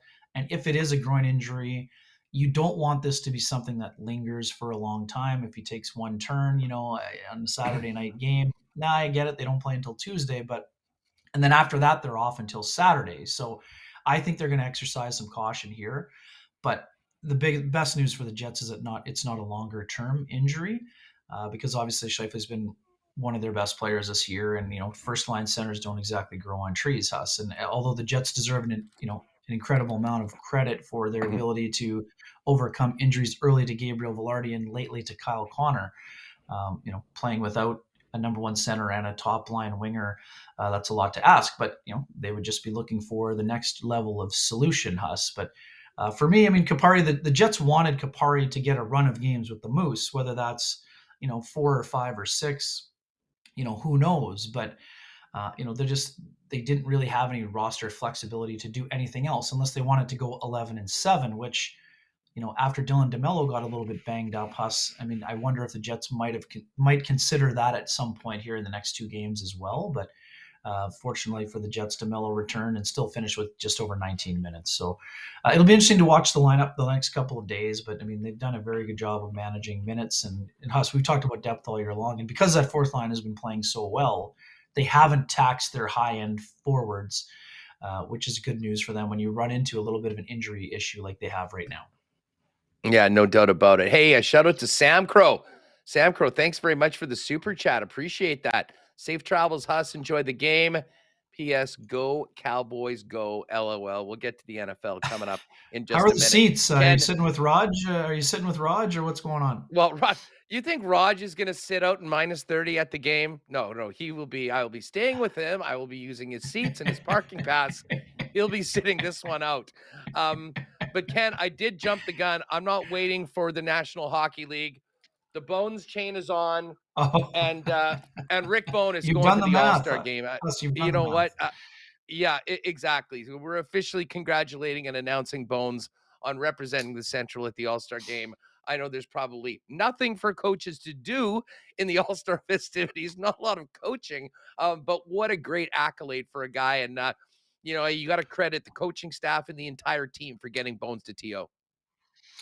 Yeah, so I mean, I watched Rick's session today, and I mean, again, no surprise, Rick doing what he always does, handing out, applause and being appreciative of all the others around him. But Huss, it takes on a little bit more importance for me, and in terms of how I view the scenario. I mean, 2 years ago, when his tenure came to an end with Dallas, most people were anticipating Rick to walk into the sunset and retire. A year and a half later, he has guided the Jets to the top of the NHL, and he will be at his first All-Star game at the NHL level in like 5 decades we're talking about here. So, the future will take care of itself, and, probably will be determined somewhat by what happens down the stretch. We know Rick Bowness and the Jets have an option for a 3rd year of the contract, but regardless, this is an opportunity, and Rick is not going to treat it this way. But the league will treat this as a victory lap for someone who has given so much of himself to the game. I think it'll be a great weekend, for Rick and Judy. They've gone through a ton this year and their families. I think it'll be an awesome event for them to be able to spend some time. And I mean, we know how people feel about Rick Bowness, how much he is respected by people around the league. And like, we're talking like not just from coaches and general managers and players, but you can go right down to the usher and the people at the welcoming you at the door, security people. I mean, this guy's universally loved. Victor Hedman talked earlier this year when I was in Tampa, like oh man, too bad Bones isn't here, but good thing Brad Lauer's here, but I mean, this guy is loved around the league by everyone. It's a great opportunity for him to to have some people heap some praise on him. We know that makes him uncomfortable, Huss, but it's deserved praise. And he's done an exceptional job with the help of the coaching staff, with the help of the general manager who has provided the personnel. But ultimately, it's the players who get the job done. That's what Rick will always say. But Paul Maurice wanted the Jets to play this way for an awfully long time, and Rick Bowness finally has them playing at that level. And to his credit, Paul Maurice has his team battling for top spot in the Atlantic Division as well. So everybody kind of landed in a safe place and are doing a good job. But I mean, Rick Bowness has done an exceptional job this year. His coach, like Scott O'Neill, Brad Lauer, Marty Johnston, Wade Flaherty, James Cochran, Matt Prefontaine, like their entire staff has done a remarkable job. Huss, and it's a few weeks ago we were all talking about Mike Gate and the Wild and Jets, but the Jets are now getting quite a bit of love around the NHL, and now Rick Bowness is going to be getting some of that love in the center of the hockey universe at the end of this month as well. Yes, well, it is nice to be talking about what the team's doing on the ice and not about irrelevant teams like the Mild. Ken, just before we go, Philly in tomorrow, and it's been a wild week in Philly with the Drysdale trade. We'll see Drysdale in the lineup tomorrow night. And we knew there was sort of a little soft window with these 5 games. Jets have taken care of business. They ran the table in them. I know many of us, myself included, thought Philly was not going to be much of a team this year. Torts has them playing hard, and this is going to be a game where the Jets are going to need to earn 2 points, because you don't get 2 against Philly if you don't bring it. Yeah, no doubt, Huss. I mean, John Tortorella has done an outstanding job with this group as well, sort of ahead of schedule on their road to recovery, if you will, in terms of the reload and the front office changes and all of those things. And obviously, there's another layer to Huss. We know the Jets and Flyers were scouting each other, earlier on this year. We know that the Flyers roster has a few players that the Jets would probably have some interest in. So, you and I will be watching the likes of Sean Walker and Travis Konechny a little bit closer maybe than we would normally. For me, it's just another important test for the Jets. It's a national game. I think we're probably past that point where there were a few years ago the Jets, they're not getting any national respect. Well, now they're on a national night on a Saturday night, playing a team that plays hard. So I don't think we're in the stage where are the Jets going to be getting the proper credit? I mean, they're atop the NHL standings right now, so I'm sure that they'll be getting plenty of love from the network. But in terms of the game itself, I think it should be a fun game. We should have said too, I mean, Laurent Brossoit did another nice job and, continued his excellent stretch of hockey here since, mid-November. Connor Hellebuck has been able to stay fresh. I mean, he's going to be motivated to get rolling with another good start against the Flyers. So, yeah, I mean, it's going to be a fun game for sure. And, I'm also curious to see how the Jets respond to that. We'll see who's in the lineup, but I expect that Huss, this is the other thing. We know that the Jets have given honest assessments. So although they did battle and rallied and found a way to win, I think they know they're going to need to be better on Saturday night. And I expect them to be better. Ken, I'm looking forward to, I'll catch up on KNR after I get back from thawing out after the game tomorrow night. But do me a favor, couple extra wake ups for Rennie. Just mix a few more in. I know you like to give away, because we need host on host wake ups being delivered both ways. Great stuff last night. Looking forward to the show tomorrow, and of course the big game. I know you have to get to a hockey. Who are you going to be dangling this afternoon? No, just happy to get back on the ice. Us was fortunate enough to get some golf in earlier this week. Haven't been on the ice as much as I like, but our little Friday skate at River Heights should be fun. Should be a fun one. And one quick thing. I mean, I know Rutger was fantastic, but let's not kid ourselves. He has thought about when he will arrive in Winnipeg, and although I understand his focus needs to be on the Michigan Wolverines, I would think there's going to be a late March, early April arrival at some point. Obviously, we'll see how things play out for the rest of the year. And I'm not saying that Rutger immediately jumps in the Jets lineup, but he's a guy that I think will be around Winnipeg, in the springtime, whether that's, helping out the Manitoba Moose, or, on the taxi squad with the Jets, or, at some point, can he work his way into the lineup? I mean, we'll see. I would say the Jets are kind of going to be treating this sort of like the Matthew Nye situation with the Leafs. Not to say that he's immediately in, but he'll be around the team. He'll be either around the Jets or he'll be around the Moose, getting some, valuable experience either way. He's fired up for the stretch run, as he should. Michigan's got a great team. And he'd like to be celebrating in the same fashion as that Wolverines football team did, Huss. So it should be an interesting time. No doubt. I wasn't watching that closely. I wasn't expecting him to announce his departure from Michigan on WST, but I had to kind of try to get that in there in the conversation. Huss, you made him stick handle a little bit, so that's good work. That was good work. You made him stick handle. Hey, buddy, have a great weekend. Enjoy the game tomorrow night, all the football, and I'll look forward to catching up with you as well. I guess next Friday as the team gets out on the road. Are you on that next trip? Oh, yes, I am. So I got a weird transit day. My flight to Ottawa changed from being direct to being through Calgary. So might have to fire up the show on Thursday here. But have a great time. Send my best to Raj.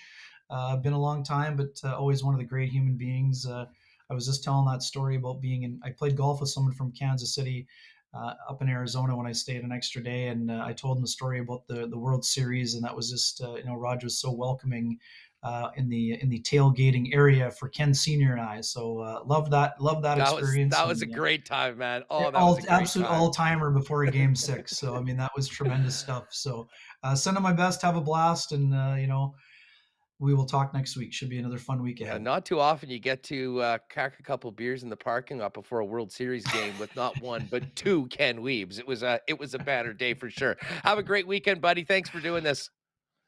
Cheers, my man. Enjoy the weekend. All right, gang. Hang tight. We will have marbles probably in about 10 minutes or so. We'll open up registration. You know what to do. I'll kind of tee you up, but keep an eye on the chat. And Connor Rabchak and I are going to get into the Cool Bet lines in a minute. But first we got to get to Hacksaw. I see another super chat here from T. Kona Pauly. T. Kona, always in all caps, always butchering people's names. This is totally on brand. Towards Lynn Hood, it's Liss, T. Kona. Logo drawing for the Listen T. Kona podcast. Coaches Crease and happy birthday, Remo. Huss, enjoy the West Final again. It is going to feel like the West Final again. It is going to be cold. And, we may as well get right to the NFL playoffs and everything happening around the league in the NFL Notebook with the one and only Lee Hacksaw Hamilton. Saul, what's going on? It's great to have you back on the program.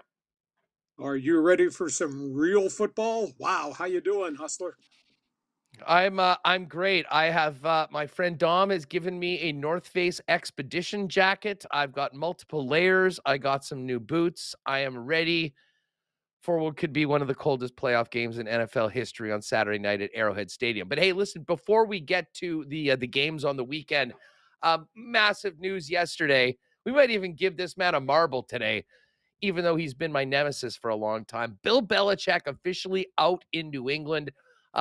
It was a pretty, there's a lot of coaches that, leave. You don't normally see a scene like we saw in Foxborough yesterday with kind of the mutual parting of ways. But how significant is this, Lee? I mean, considering his spot in NFL history, and what's next for Bill Belichick, considering he still wants to break that George Halas record to be the winningest coach of all time? Hustler, I'll tell you, we came through 72 hours. It felt like an earthquake in football this side of the border. Not just what happened in the NFL, but what happened in college football and what still might be about to happen maybe in the next 24 hours. As it relates to Belichick, illustrious career, very different persona. I've dealt with him multiple times as a talk show host and as a voice of the Chargers and Seahawks. I might be wired differently. I enjoyed my conversations with him, but he was dour and he was tough to deal with from a New England Patriot, Boston media standpoint. But the track record's amazing. I mean, when you think 24 years in one location, when you think how many eras he's gone through, pre-Tom Brady, in Tom Brady, resurrecting around Tom Brady, post-Tom Brady, and 333 career wins and 31 wins in postseason play, plus the 6 Super Bowl rings. So, He's a man cut from a really, really different cloth. He still wants to coach. I think they had to get to the end of the finish line here because if Bob Kraft had elected to keep Belichick for the final year of his contract at $25 million, and part of the deal was Belichick would give up player personnel authority, and then Kraft hires a general manager from the outside, what would the feeling and the working relationship be between Belichick and the incoming general manager? Would the general manager walk down the hallways and see ghosts in different corners of the hallways, or Belichick people? And how would we get to a final decision on who this quarterback is going to be with the very high draft pick they have? So I think Robert Kraft just got to the final conclusion that a new mix would not work. I want a clean sheet of paper. And he's already got it. With a promotion this morning of Jared Mayo, who had signed a contract extension, turned down interviews other places each of the last 2 years. So he has his coach in place, which probably means the system stays in place.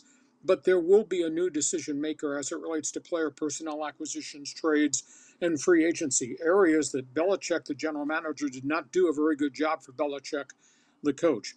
So the second part of the question is, where does he go? Everybody that I've canvassed in the last 48 hours of the opinion, he's probably going to wind up in Atlanta. There is a relationship between he and Arthur Blank.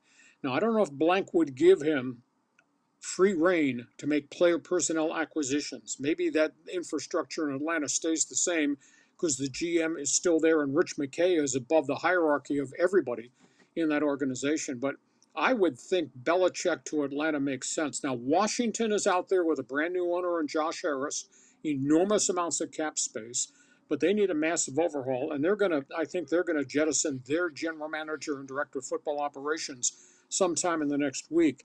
Maybe Washington tries to sneak in, but maybe Josh Harris would give Belichick total control.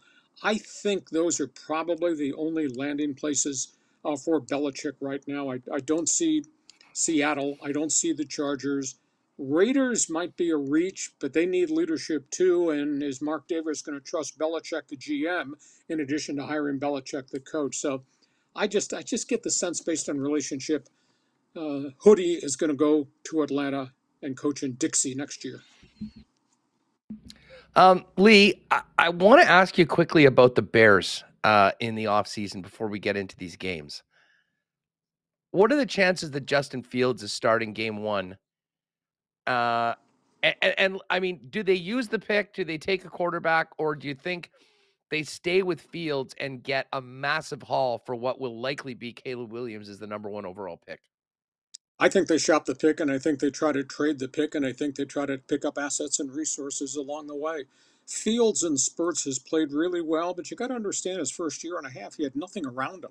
Well, if you go back and now look at what they've done acquisition-wise, getting DJ Moore, getting the big tight end commit out of Notre Dame, and what they did they got 2 running backs who can play, led by Khalil Herbert.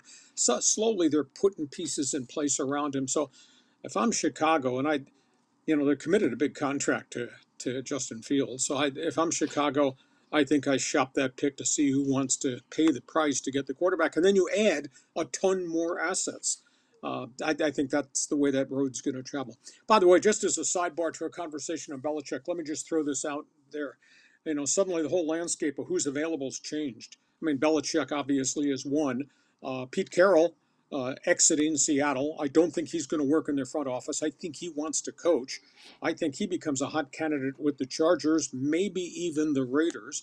And then obviously you got Harbaugh at Michigan, and who knows where that whole thing is going to go, because I think he might jump through the door because the posse in the NCAA is coming right behind him for violations during the NCAA COVID blackout recruiting issue.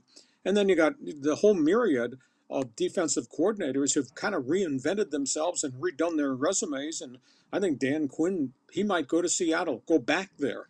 You got Raheem Morris, and there's just so many. There's like 4 or 5 defensive coordinators that suddenly have become hot commodities and might maybe deserve a second chance. So there's 8 jobs open, 7 now that New England has promoted Mayo. I'm fascinated. I'm fascinated to see where all these dominoes fall going forward.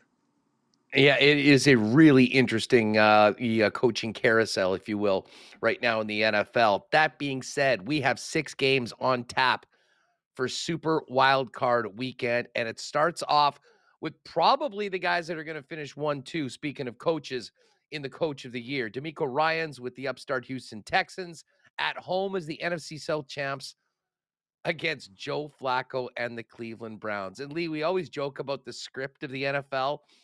To me, the script has to be the Browns, Chiefs, and Bills win, and we get Flacco and the Browns going back to Baltimore next week in another Mahomes-Allens playoff matchup. But thoughts on the Browns and Joe Flacco and this incredible run he's been on going up against a team in Houston that has surprised everybody really since they went 0-2 to start the season? Well, let's do the whole AFC. Cleveland, Houston. There are so many storylines here. You got old dog quarterback Joe Flacco. You got young pup C.J. Stroud, who has set the NFL on its ear with just the way he has managed everything and made big play after big play en route to a 10-win season. I don't know anybody on the planet who thought Houston could go from where they were last season to where they are now. What a job D'Amico Ryans has done, and he gets my vote of the year for Coach of the Year. Stroud has been spectacular, but when he comes to the line of scrimmage, he's going to look across at Jim Schwartz's defense. And this is a challenge because the Browns are giving up only 269 yards per game. They got like 49 quarterback sacks, 28 takeaways, and they come after your quarterback. So Stroud, he's going to be under enormous pressure. Now, that being said, Texans are playing a pretty good breed of defense led by that rookie linebacker, Will Anderson, and a lot of plug-in guys. And, man, I'll tell you, they have assimilated themselves into D'Amico Ryans' package very, very effectively. Flacco has thrown 13 touchdown passes in 5 starts since he came off the couch, but he's also thrown 8 interceptions, fumbled, and taken a ton of sacks. He's got Amari Cooper having a spectacular year. He's got the tight end Njoku. They got no running game, so they're going to have to throw the football. And I think this game is, if there's a potential for a, quote, upset game, this might be the one. So I'm fascinated to see that. Buffalo, Pittsburgh, Steelers will be one and done. It's been a great job by Mike Tomlin to, quote, improve this thing because it was awful the first third of the season. Mason Rudolph manages games. They are running the ball a little bit better. They are utilizing their speed wide receivers a hell of a lot better than they did when Matt Canada was the coordinator, but they don't have T.J. Watt. And here's the stat of the weekend for you. With T.J. Watt out of the lineup, Pittsburgh is 1-10 in his career. So and Buffalo is hitting on most all cylinders. And even though Josh Allen threw 3 picks last week and put balls in the end zone he should have never thrown, in the bigger picture, they're explosive right now because they got so many people doing things. Allen's got like 4,500 plus all-purpose yards. Stephon Diggs got 107 catches. Now, they don't have Gabe Davis this weekend, which is a bit of a blow, but they got 2 tight ends to throw to. And James Cook has got 1,500 all-purpose yards. What an arrival he's turned out to be. So Buffalo's just got way too much firepower for Pittsburgh. And then that takes us to the Snow Bowl game at Arrowhead Stadium. And the word of the day normally would be touchdown passes, yardage, chunk plays. That's not the word of the day. The word of the day is weather vortex. They are talking about monstrous weather with potential at 7 p.m. to have snow, wind chill of -8 to start the game, going to -30 during the course of the game. And Arrowhead Stadium, when it's cold and that wind rolls around that yard, it's impossible to throw the football. And what does Miami do? They throw the football. That's a huge issue. Here's another stat for you. They are 1-5 against playoff teams this season. So, as dynamic as they've been, Tua to Tyreek to Jalen Waddle, the multi-running backs, etc., that's in the sunshine. Ain't no sunshine at Arrowhead on Saturday night. So it's too bad that, as fascinating as it is, Hustler, to watch games in the snow and the cold, those poor guys have to play in that, and they're not the same teams. And I seriously doubt Miami is going to be the same team that we enjoyed for most of the season. The other factor is they've lost 2 in a row. They're not quite playing complete football because they got a bunch of guys dinged up. And, I'll throw one other word at you, trust. We can trust Mahomes. We can trust Kelsey. Can you tell me, wearing bloody nose red and chicken bleep yellow hoodie that you're wearing, can you tell me who else on the offense Kansas City can trust? Because the offensive front, it's been shaky, and I don't see any of those wide receivers that I can trust. So you pick the word of the day, trust or weather vortex. That's going to be a wild Saturday night.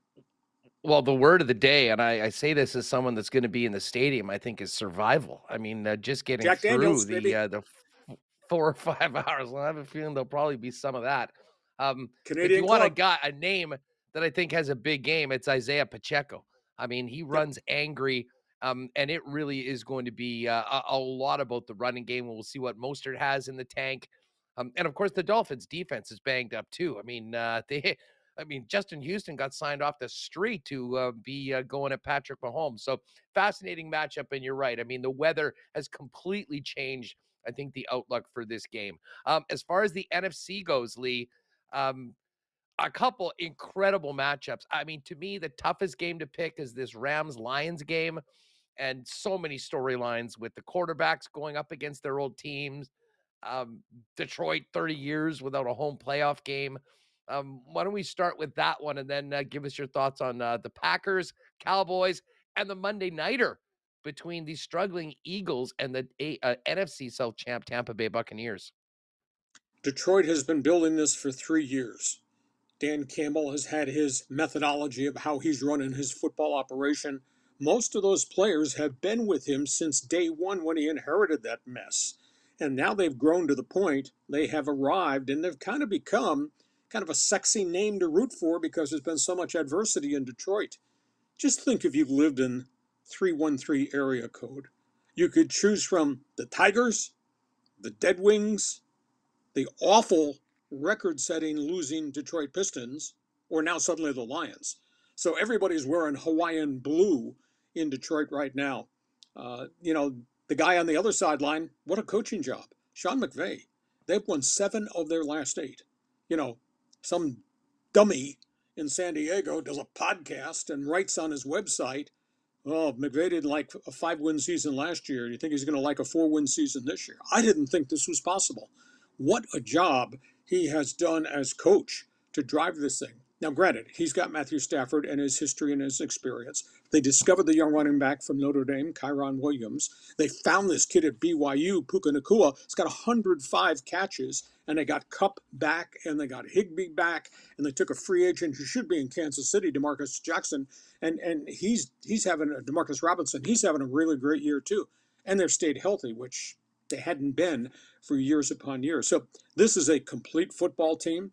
I don't know if McVay's inexperience with his young offensive line and the ton of youth he's got on the back 7, I don't know if that can hold up against these guys who've been to war for 3 straight years for Dan Campbell in Detroit. I think it's going to be a fun game. It's going to be a closer game than anybody realizes. Green Bay, Dallas. You got Jordan Love had a mystical season. 32 touchdown passes, 4,200 yards. Nobody could have seen this coming, and he's done it with a bunch of kids at wide receiver. And that, to me, is the most impressive thing. Every one of those guys are young pups.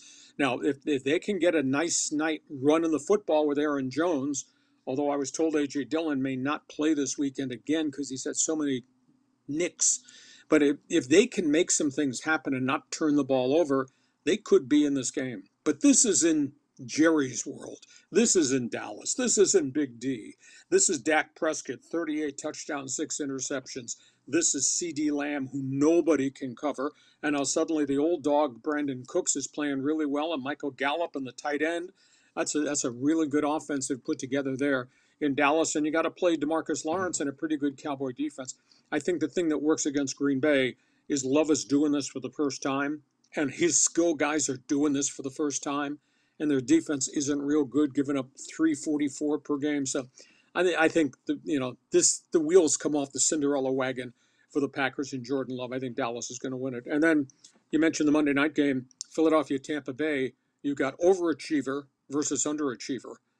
Philadelphia looks terrible, looks horrible on defense. I mean, it's shocking considering virtually all these guys were in the Super Bowl a year ago, and then they added to it by getting all these draft picks out of Alabama. And their back half of the schedule, they played deplorable defense. They're giving up 356 yards per game. And so they've underachieved. And now Jalen Hurts is nicked. The running back Swift is nicked. A.J. Brown has not practiced for a chunk of the week. There's I think it's a knee injury there. Suddenly Philadelphia is not Philadelphia. And if the Philadelphia fan booed Santa Claus, if the Eagles get knocked out of this playoff game on Monday night, boy, they're going to boo Nick Sirianni. In Tampa Bay, they've overachieved. What a job on a bounce-back season by Baker Mayfield. 28 touchdowns, I think 12 interceptions. His two receivers have had mystical seasons and have been able to keep Mike Evans and Chris Godwin on the field. I think between them, they have 153 receptions, don't have much of a running game. So, if there's a shocker, yeah, Tampa might be able to do this in the sunshine over a Philadelphia team that's got this thing jammed into reverse and just can't find traction with what they used to be. I mean, they were 10-1 at the beginning of the season, and look at where they are right now. So that's my summary judgment on the NFC. It's going to be an unbelievable weekend. By the way, gang, Marbles is open. We'll give you a couple more minutes to get in there, and we'll be firing that up in just a few minutes. So exclamation mark Marbles in the chat. If you haven't already done it, Hacksaw, I've already checked out. I mean, some great stuff at leehacksawhamilton.com on the upcoming matchups on the weekend and all the big news around the NFL. I am looking forward to an in-depth feature at the site on the number one team in the National Hockey League. Yes, the Winnipeg Jets coming up soon. Fill people in on what you've got cooking coming up to the weekend because there is lots of it. Well, there's a ton of stuff. I wrote a huge preview on my website, leehacksawhamilton.com.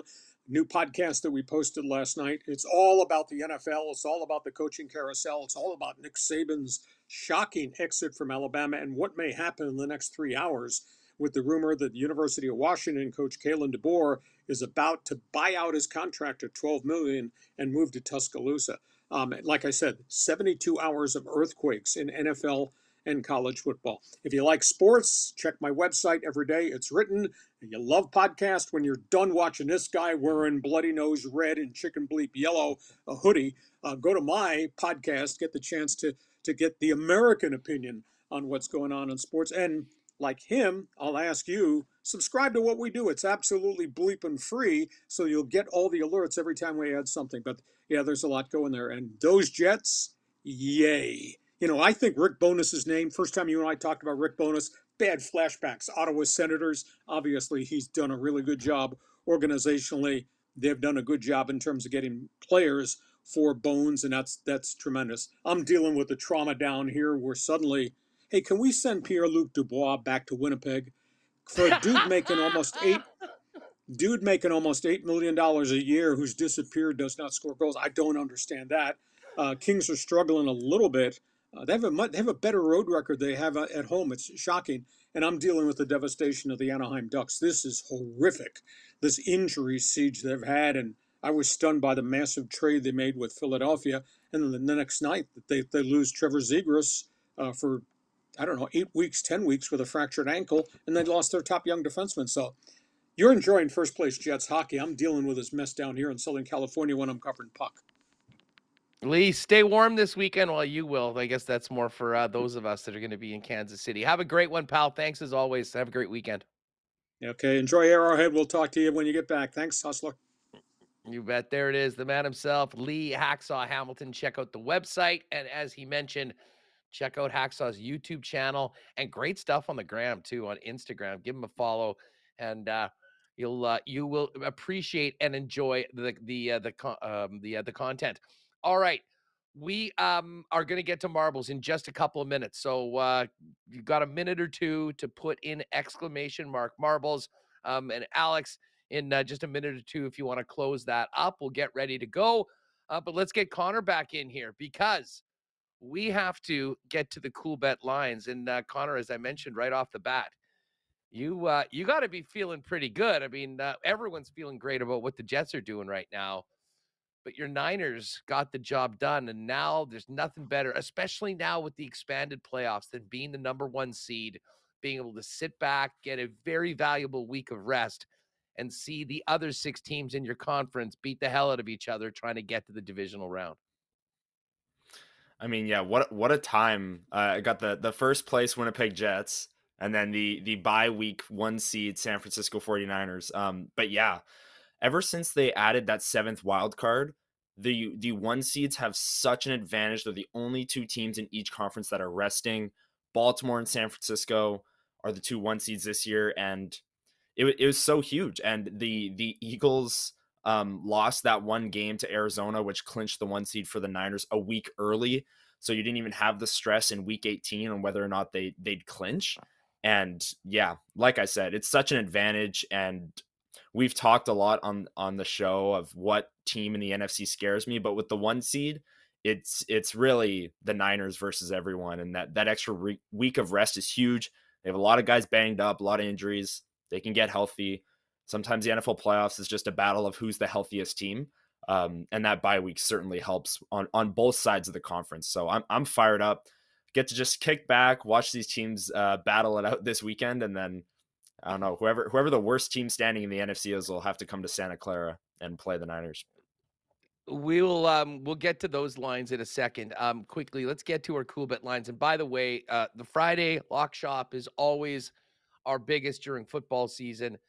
Myself, Dusty, Pat, we went through all 6 games, made our picks for all of them. We don't have the lock shop partner parlay up, but keep an eye on the exclusives for that coming up. And geez, we didn't win our WST parlay yesterday, but we did. The Jets squeaked it out with that comeback win for a Let's Go Streaking. First time in NHL history, 4 teams in the league are on winning streaks of 8 games or more. We had them all last night, but we had to work for it. The Kraken won comfortably in Washington, but the Panthers, the Oilers, and the Jets all had to come back in the third period. They got it done. The cool bet account's looking good heading into the weekend, which is perfect timing. Only 2 games tonight in the National Hockey League, but lots of Central Division activity. You've got the Predators at the Dallas Stars. Dallas is minus 174 favorites. The Predators are plus 147. And, of course, Dallas right now will make up the game in hand they have on the Winnipeg Jets. But, man, the Jets just keep on winning. Jets are 7 points up on Dallas right now. If Dallas can win, they'll be 5 back with even games played. So, Central Division matchup between Preds and Dallas. I just noticed this, Connor. We were talking about the Philly game tomorrow night with the Jets. Jets kind of getting a bit of a nice break on the schedule because Philly is in the Twin Cities to take on the Mild tonight. That is basically just about a pick 'em. Philly's a very slight favorite at minus 112. Minnesota at minus 105. So a quiet night, but it is nice that the Jets' opponent tomorrow is actually playing tonight in the Twin Cities. Although, as we've talked about with Philly, there's no gimmies against that team. They have been exceeded just about everybody's expectations this year. And it's not just Philly tomorrow night. Also, Monday, the Islanders will be playing against the Mild, as you said. And then Tuesday, obviously, wrapping up the homestand for the Winnipeg Jets. They get the Islanders. So these next 2 games, both teams are coming off a back-to-back. You might see backup goaltenders for both teams. You might see the backup play the first night and the starter. The Jets have done that sometimes this year with Brossoit and Hellebuck. But yeah, like you said, no free games. Both these teams are in the thick of the hunt of the playoffs in the Eastern Conference. So they're going to be bringing their best for the number 1 team in the National Hockey League. All right, let's look at these NFL games. All 6 games are up right now at CoolBet. It starts off tomorrow with the traditional AFC South home game on Saturday afternoon to start it off. It's the Texans this year playing the Cleveland Browns. The Browns were as high as 3-point favorites earlier this week, but it's just 2 right now. Cleveland laying 2 on the road with Joe Flacco at the helm, going up against C.J. Stroud, as we mentioned with the Texans. The total for that game is 44.5. And then the night game tomorrow, the game I'll be at, freezing my you-know-what off at Chiefs minus 4.5-point favorites and a total of 43.5. Any thoughts or leans on those 2 games on Saturday, CH? The Dolphins Chiefs game is almost a no contest for me in terms of like action on the board, just because of, you just heard Lee Hacksaw talk about some like weather vortex. He's using some big words when talking about the weather. That scares me for sure. So maybe the under is a play in that one. But yeah, and then the Texans Browns, I feel like CJ Stroud, 1 week he'll be a top 5 quarterback in the NFL, this rookie phenom. But then you take into account that he's going up against the Browns defense. Joe Flacco has actually been pretty good. Maybe Cleveland's able to just control the clock and run the ball. These 2 games, I like a lot more of the games on the Sunday, which we'll get into in a second. but these games are tough, especially on the board. But I don't know. I like the Browns. I like Joe Flacco. It's a good story. Yeah, well, listen, I do have and I'll put this in right now. I've been talking about it all week. We joke about the script in the NFL and how things always seem to go according to plan of what the best case scenario is. Here's the script, everybody. I've got it. Cleveland beats Houston. The Chiefs beat the Dolphins. The Bills beat the Steelers. And next week, you have Joe Flacco and the Browns going to Baltimore, where Joe Flacco plays the team he won the Super Bowl with. And the NFL gets his Mahomes-Allen's playoff matchup, this time in Buffalo. And Dolphin fans, plug your ears on this one. Dolphins 0-10 in their last 10 games of 40 degrees or less. This is going to be -8. So we're talking another 50-degree difference. And Tua, 0-5 lifetime in cold games, in and around freezing or lower. I love Tua. I think the Dolphins are great, but I'll tell you what, a quarterback from Hawaii, probably not built for what we're going to see Saturday night in Arrowhead. Love the Chiefs at -4.5. The Bills Hawaii and Steelers and go at it Miami in the early game. Yeah, I mean, listen, that's why they needed to win that game last week and be in the 2 seed and be at home. The Bills and Steelers are going at it. This is now 9.5. Apparently, there could be a ton of snow in this game. It could be cold, maybe not KC cold, but still cold. I'm actually taking the points in the Steelers. I fully think that the Bills are going to win this game, but I think it could be a bit of a slog. And I think the Steelers lean on that running game, keep it close, stay in the game, as Mike Tomlin teams always do, and hang in there. So we got the Steelers plus 9.5. And I'll be honest, I like the Packers to make this a game. I know Dak Prescott had the most touchdown passes in the league. Guess who was number 2? Jordan Love. And they are really trending well right now. Cowboys have been dominant at home all year long. They are in a great position, but they got a tough out right now. I think this is going to be a game. I jumped on the Pack when they were 7.5. Right now it's 7 at -108. But if you do want the extra half point, it's not much of a difference as far as the juice goes. -116 on the Packers at Coolbet if you want to get at 7.5. And then for me, maybe the most interesting line of the entire weekend and most interesting matchup, and a one that I'm really having a tough time making a pick on, is the Rams and Lions. I can tell you that will not be on any parlays this week, because to me, that game is a real coin flip. Lions 3-point favorites against the Rams. And of course, the quarterbacks that have switched teams. I mean, there's so many storylines about this one. Fill me in on what you're feeling about those 3 games on Sunday. So, yeah, I love the Rams in this spot. You had Josh Frey-Sam of the Winnipeg Free Press on the program yesterday. Yep. It was his favorite pick of the weekend. All the points he mentioned, I fully agree with him. I think the Lions have some holes on that defense that Matthew Stafford and this offense, who have been rolling as of late, will be able to take advantage of. I also like the over in that game. I think it's going to be a shootout. And then, yeah, well, the other 2 games, like you said, I agree with the Steelers. I mean, if it's going to be snowing, I think that plays into whichever team is worse. It kind of like neutralizes whatever advantage Josh Allen and his physical tools may have. So I don't mind the Steelers as well. The Packers I'm scared of because, like you said, the Cowboys have been so dominant at home, but they're definitely rolling. But yeah, my favorite pick of the weekend, I think, is Rams just to win outright, because the spread is pretty close. I think it's 3 points. So Rams ML. Yeah, that's my pick of the weekend. If you want the Rams to win on the money line, they're plus 140. And again, the guys will talk about this on Monday, but there is a Monday nighter, Eagles and Bucks. That was 4.5 originally. It was as low as 2.5 yesterday. It's back up to 3. But the Eagles a slight road favorite. I like the Bucks. I think I'm going to be jumping on the money line for Tampa Bay, to be perfectly honest with you. I'm a Baker guy. I think he's got a big one in him, and Philly's banged up, hurt, and not playing well at all. Not the way you want to be heading into the playoffs. They've got wild card round specials. They've got some pretty neat futures as well. If you think your guy's going to be able to run, throughout the playoffs, you can take there's some futures there where you can get the top leading Super Bowl MVP right now. Obviously, all the conference winners are up right now. Niners are minus 120 favorites to win the NFC. Ravens at plus 130. I did put in a little sprinkle on my guy Isaiah Pacheco to lead the playoffs in rushing yards, which would mean, because I mean, McCaffrey's the favorite at plus 225, but even assuming they make it to the Super Bowl, it's one less game. So if you think there's a team playing this week that's going to get their big advantage, anyways, check all those out at CoolBet. The Lockshot Partner Parlay will be up in the exclusives a little bit later on. And if you haven't played a CoolBet before, you can use the promo code WST for a 100% bonus up to $200 on your first deposit. Connor, you ready for a marble race? Oh, I'm ready for a marble race. Let's do it. Been waiting for it all day. Right on.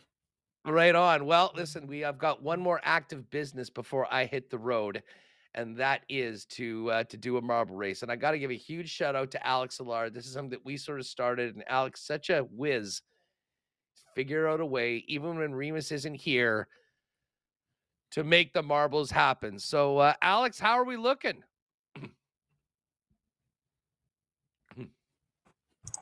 Yeah, marbles are ready to go. Marbles are ready to go. Did Remus send you the song? Do we have an intro song for marbles today, or are we just going to get right to it? We got an intro song. We're ready to go. Well, right on. I mean, geez, we got the full deal today. Not only do the marbles, we got Tristan Rivers music to get us into it. And I think we might have one of the tropical versions, just trying to warm things up like the Jets have been doing lately. Let's get to the tune and then get to the race.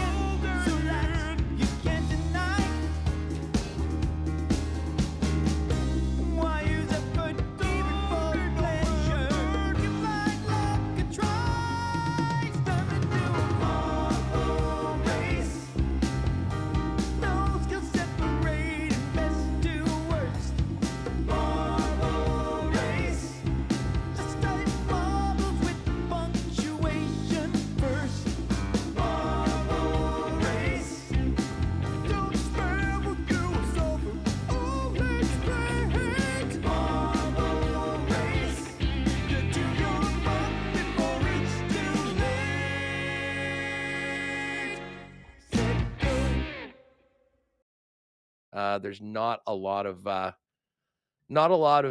casualties or top ropes. And I was just looking at that at the theme song again. Was wondering, where is Oleg? Maybe Oleg was actually freed and he's not there anymore. All right, here you go. You see it all, and just do a scroll down to the bottom if you can, so at some point everyone can see where they're at. Candace Jane, what up, Candace? Candace, and there's Candace in 23rd. There's Tristan Rivers in 27th. The Rum Hut with a nice performance in 34th. Kenny's Water Bottle. What's up, KWB? Pat Maroon's Bib, a little fade at the end, but still top 40. Not too bad. I see Scott Westman in there at 42nd. Jay Sheps, what up? RWTV Retro Winnipeg. Great channel. Check it out. Will Sutton, looking forward to it. Oh, there's my friend Amanda. Hi, Amanda. Have a great weekend. Go Jets go tomorrow night. The GFL, Gregory, 73rd. Not bad. Bones in at 78th. Can live with that. There's my buddy Derek McGorn at 89th. What's up, D? Mike Wynn, another great victory selfie in section 316 last night for the fellas after another win. Hold it down for me in 316 tomorrow. Let's see. Mr. Hammer Dance is there. Russ Lowen as we continue through. Derek Schmidt. Derek, great to see you last night. Thanks again for those gifted memberships for some of the WSTers. What else do we got? There's Ray, Charlie Horse, Jano, Jeremy Nickerson, Bravo Bry. Shout out to Bravo Bry and Dad Bod. What a touring act. Got a chance to see them a couple weeks ago play. That's a lot of fun if you can ever get a chance to see them.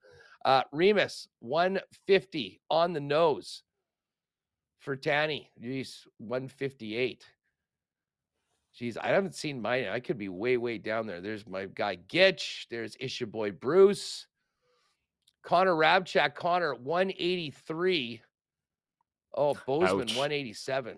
That is a tough one. And I still have not seen Huss. I might be in the 200s. That is not a very good performance for yours truly today.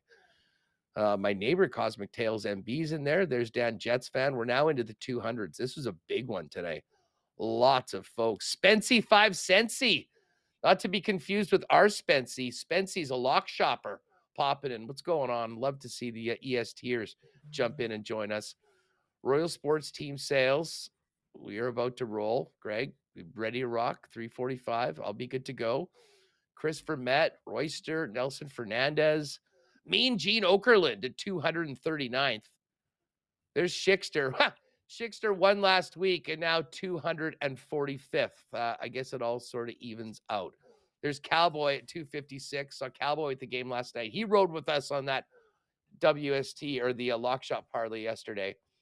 Disgruntled week. God, this is actually maybe one of, if not the biggest marble race we've ever had. There's WST at 272. Coach Keyser, Mark. What's up, Mark? Speaking of lock shoppers. Uchaz in at 298. And we did have a few people that got thrown over the top rope. Let's see. Maybe I was in there because I did not see. And that's the bottom. Okay, maybe I did a little bit better than I thought. Spency right at the bottom, along with 9 other DNFs. Wow, we went with the full 300 today. I believe that's the biggest marble race we've ever had. I think we may have actually missed capacity. Yeah, Kelly Menard, 9 people got it. 330, the biggest race has. Holy smokes. Well, listen, Connor, that was a lot of fun having you on the program today, buddy. It was great to have let Remo take a day off, and you've been killing it. Now, you know what? A great time to quickly plug Jets this week, because these shows are getting bigger and bigger every week as people can't get enough of the first place team in the NHL.